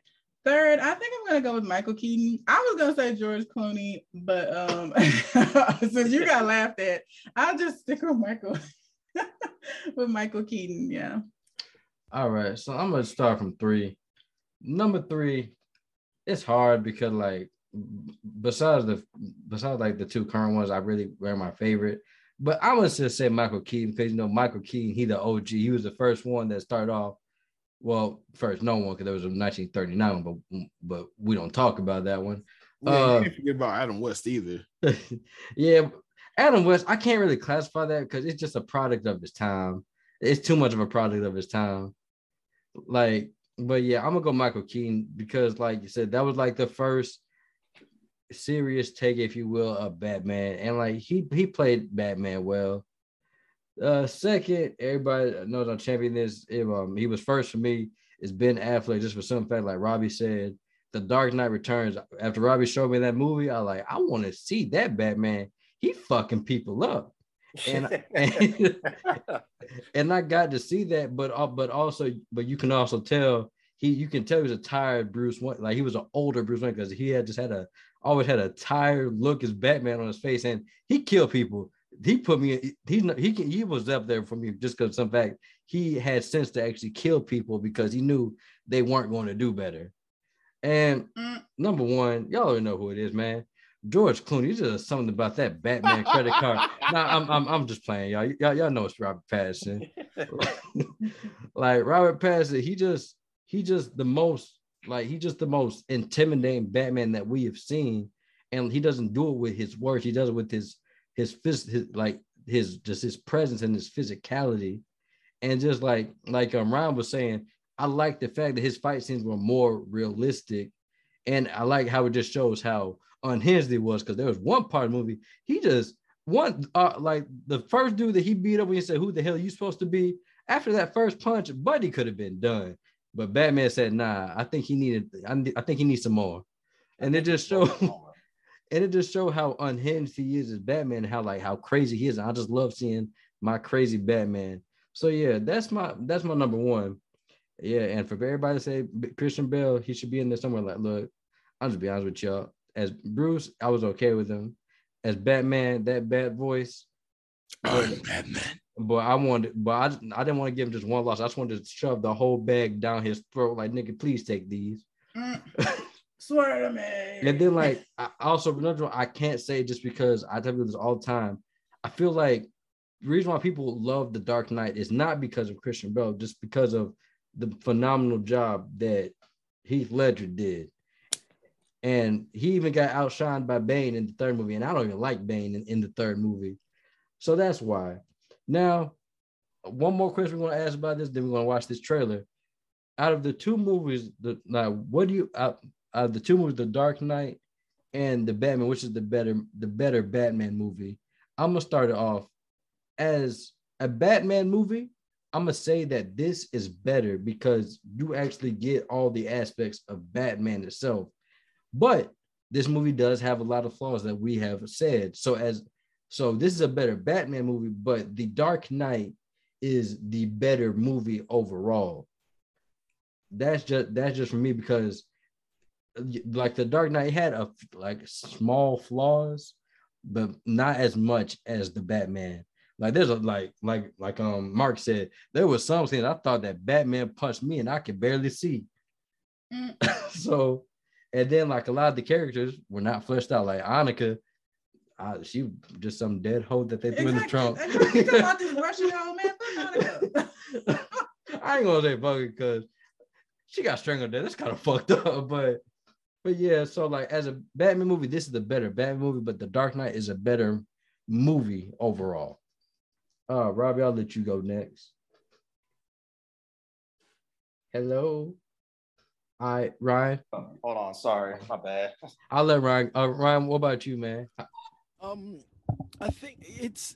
I've been asking myself this question like since Thursday, and I don't know that I know the answer. I know that, The Dark Knight is a tighter movie. I think there are fewer flaws in The Dark Knight, but.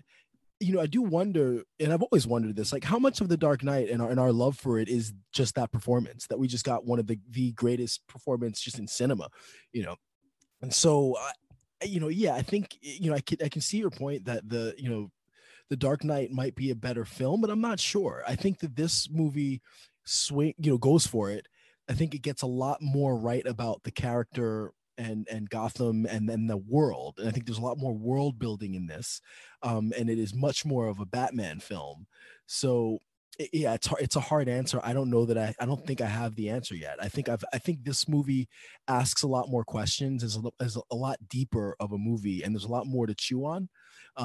But yeah, if you're looking at like what's a tighter movie, what's gonna, you're gonna sit down for, you can recommend to anybody and they'll enjoy it, probably The Dark Knight. This, if you're a Batman fan and you want something that's going to be unsettling and make you really sit and think about it, then this one. So yeah, I don't know that I quite have an answer yet. All right. What about you, Mark? I agree with Ryan on this one. It's a little too soon to say because you're comparing a 3-movie trilogy to just a movie that just came out over the last couple of days.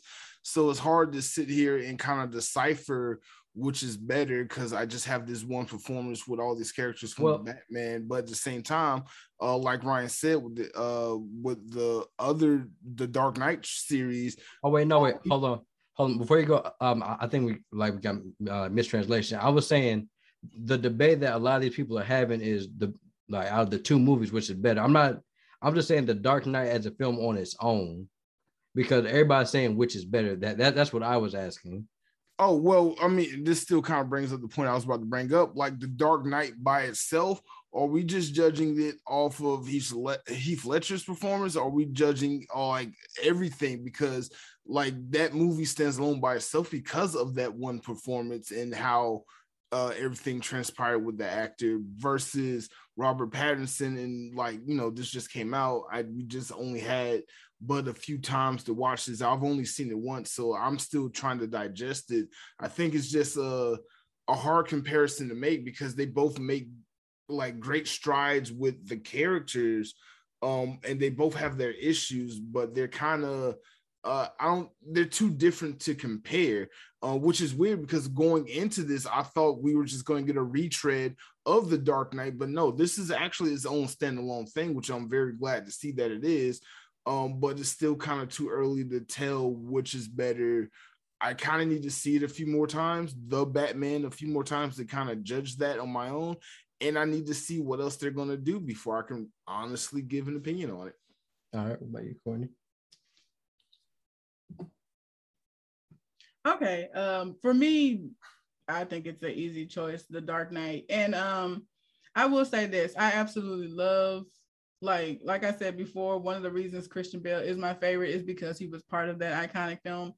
However, Heath did his motherfucking thing. I will never take that from him because he gave us everything you could want in a villain. I still to this day, other than the fact that he was just maniacal as fuck, don't even know why he was doing what he was doing. He didn't even need a motive. His psychoticness was enough. And Heath really brought that to light. And that was not an easy thing to do. So that took that movie to another level. But let's say we take Heath out of it and put, I don't know, whoever, Jamie Lee Curtis, whoever in that role. The movie was still well written, and I still think it would have been iconic. Not as iconic, but it was still well written.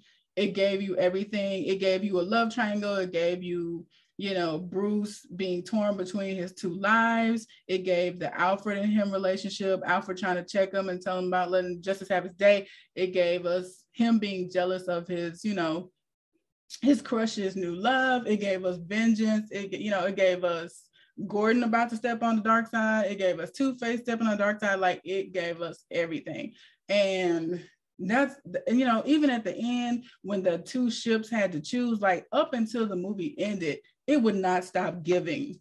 It would not stop giving. And that is hard to duplicate. This movie did very well, but as we pointed out in this discussion, it didn't give everything.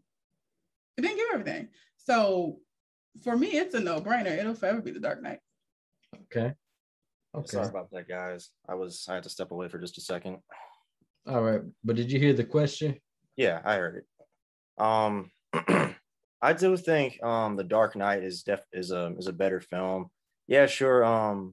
The Batman, you know, it has better action scenes and it has like that noir taste, which I really love. But I think with The Dark Knight, I do love how they didn't use CGI at all in that movie.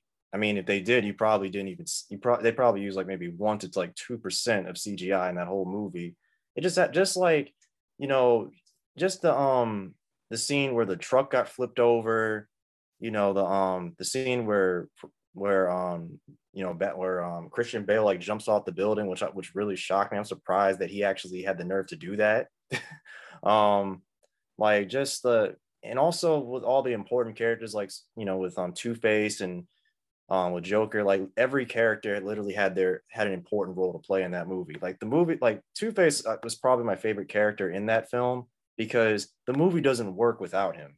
Mm-hmm. Like if you take Two-Face out of that movie, like the ending doesn't work. You know, the whole line between, you know, between good and evil, which Two-Face was literally the symbolism for that aspect, for that philosophy. So, I mean, just the symbolic with the coin flip at the end, you know, it just had some really, really great moments. You know, I love the chemistry between Christian Bale and Heath Ledger. It actually showed, aside from maybe like, you know, Keaton and Jack Nicholson, I feel like that was like with like the interrogation scene with Bruce and with Batman and Joker, it really felt like, you know, the accurate, you know, hatred. It actually felt like you can actually feel the hatred between the two. Well, at least with Batman's hatred for Joker.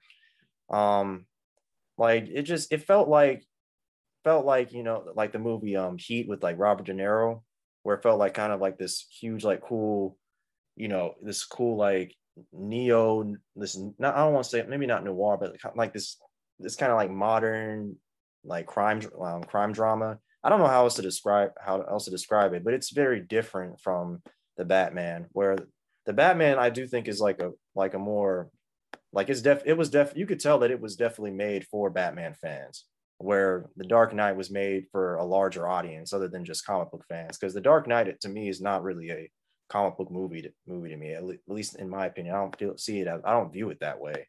With the Batman, it actually felt like more of a comic book film. So yeah, I give the edge to the Dark Knight. Well, all right, y'all.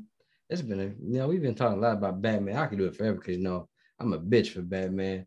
But yeah, on with our next topic. Now, we've all these superhero movies, we've been worrying about the humans. But what about the pets, y'all? What about the pets? We've been forgetting that Superman got Crypto, the super dog. Batman got Bat Hound. So I wonder, what about the pets? The pets do stuff too. One brother said, "Don't worry, y'all, we got you." With DC's Super Pets, and it is funny as hell who they got playing Bat Hound and Crypto.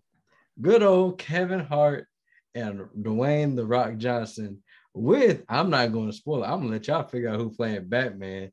I want to see this movie. So we're going to go ahead and check out the trailer for DC League of Super Pets. Mm-hmm. So, you are a dog. I am the Batman. I'm not really great with animals. Yeah, I'm not really great with people. Probably because of my traumatic puppyhood. As a child, my family was taken from me. As a puppy, I was taken from my family. So I steeled myself. My emotions always in check. No one ever getting past my impenetrable defenses. Ah, what the heck? That can't be sanitary. Every day, me and Soups hang out. You literally worship the ground that dude walks on. Technically, he flies.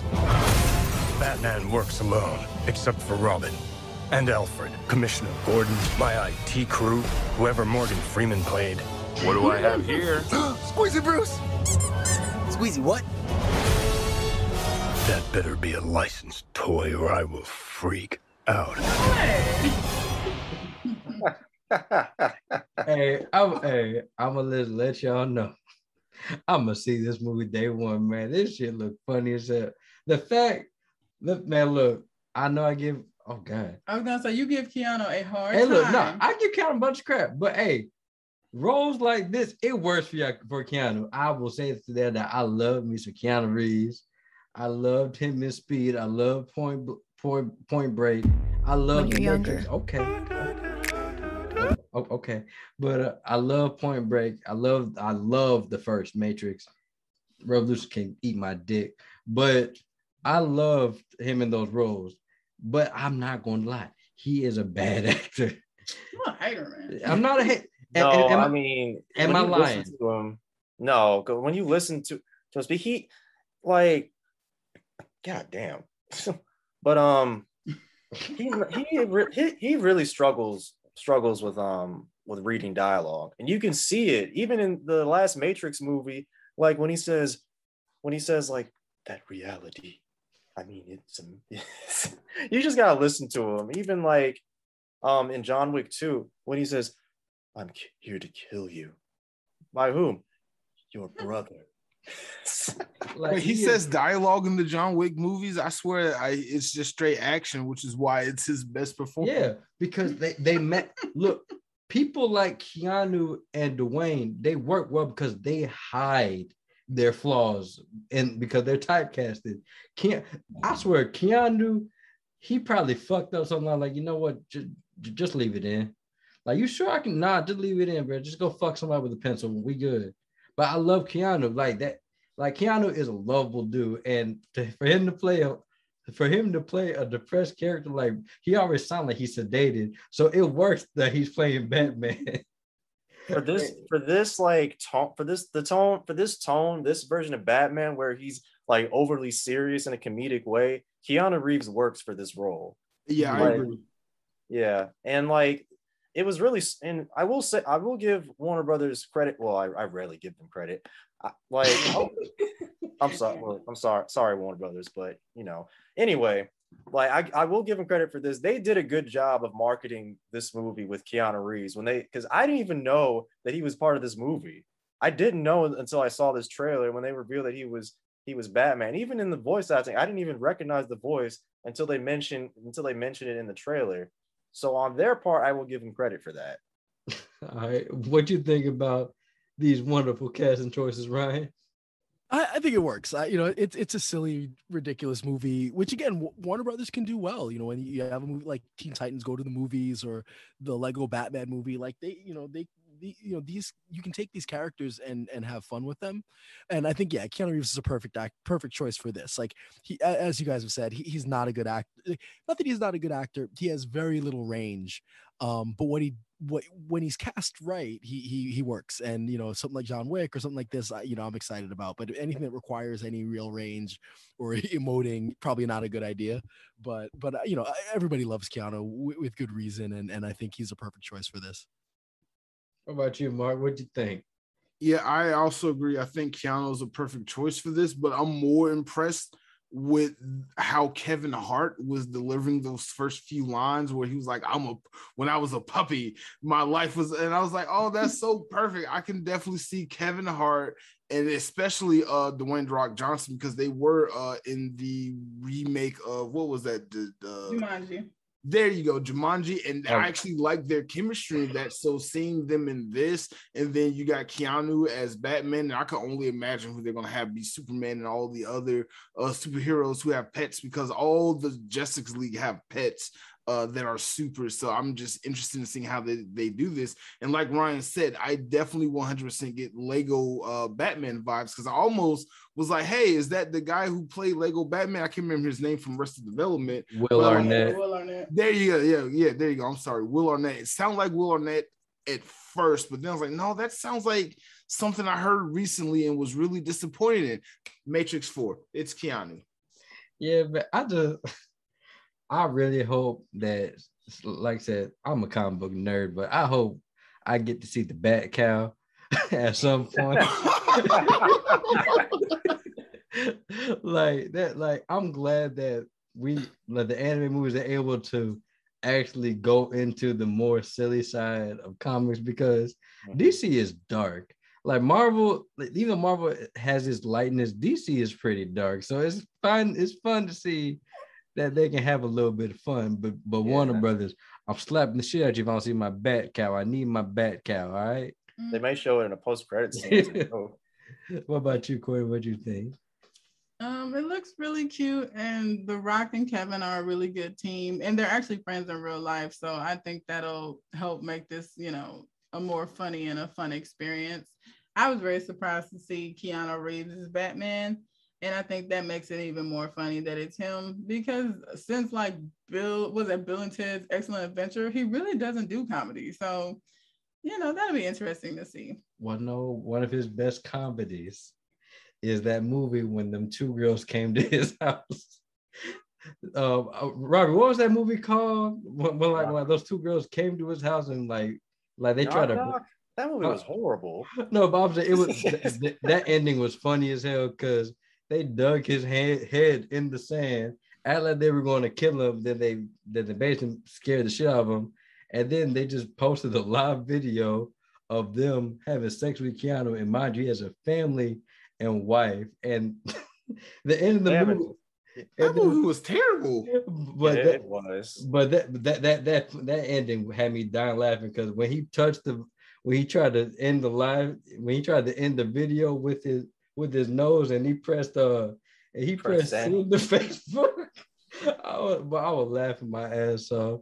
They had an alternate ending too, actually, for that movie, where he drives by, where he stalks the two girls who were torturing him.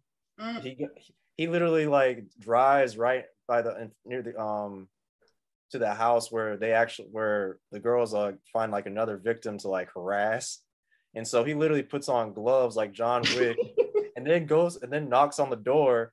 you just hear knock knock, and then the girls look at the door. They're like, "Who's there?" And that's the end of the end. Well, Keanu made some bad choices about Lucky. I know. But yeah, man, I can't wait to see this DC League of Super Pets. I need my Bat Cow though. But man, y'all, we've been going for a long time just about Batman. Shows you how much I'm a Batman bitch. Yeah, Warner Brothers, go ahead and throw that sponsorship money at me. But man, it's been real fun with y'all. Ryan and Mark, thank you guys for coming in and giving your thoughts on the Batman. Rob and Courtney, thank you for being a recurring guest or co-host. Now, you know the spiel. You know where to find us. It's facebook.com/bringthepopcorn. You want to email me? You know, you can send me questions, comments, concerns, or if you want to roast my short ass, that's fine too. I might read them on the show. That'll be it. You can reach me at bringthepopcorn93@gmail.com. Courtney, where can people find you at? Oh yeah, you can find me at thebengebabe.blog. That's my blog where I review different films and TV shows and give you the real on TV and film, spelled REEL. Yes, it's corny, but I think it's cute. All right, Mark, where can the lovely people find you at? You can find me on Blurredography everywhere across the internet, Facebook, Instagram, Twitter, TikTok, and YouTube. On my YouTube channel, I do cosplay photography videos and other nerdy vlogs like going to cons and stuff. And you can also follow me on Spotify, Anchor, Google Podcast, and Apple Podcasts under Blurredcast, where I do my Black Nerd interviews and just general geek topics. How about you, Ryan? Where can people find you at? If you want to hear more of my opinions on stuff pop culture wise, you can find me on the Cynic Radio podcast, which you can find on Apple Podcasts, Spotify, and all that good stuff. And on social media, you can look me up at the Jimwits. I've been kind of dormant for a while, but I've got a few projects coming up that that'll be pretty cool. So you can look me up at the Jimwits on Instagram, Twitter, and everything. All right, and Robbie, where can we find you at, man? You can find me on Instagram at Bobby_media. If you want to just check out my promo videos, I have a feature film and a couple short films. You can also find me on my YouTube channel at Ambitious Films, where you can see all my content. Got some more content coming soon. So hit me up if you want to work. If you just want to chat about movies and stuff. So, that's everything. You say you're located in Alpharetta, right? Atlanta. Okay, so we're in the same city. I'm definitely going to send you a message. We should link up. Yeah, most definitely. I will be on set for the next 5 weeks for a feature film, and then I'm about to go back to writing and like indie stuff. But definitely next month I should be fine unless I find another job on set. Well, y'all. Well, you can find Bring the Popcorn on Google Podcasts, Apple Podcasts, Anchor, Spotify, and good old Good Pods.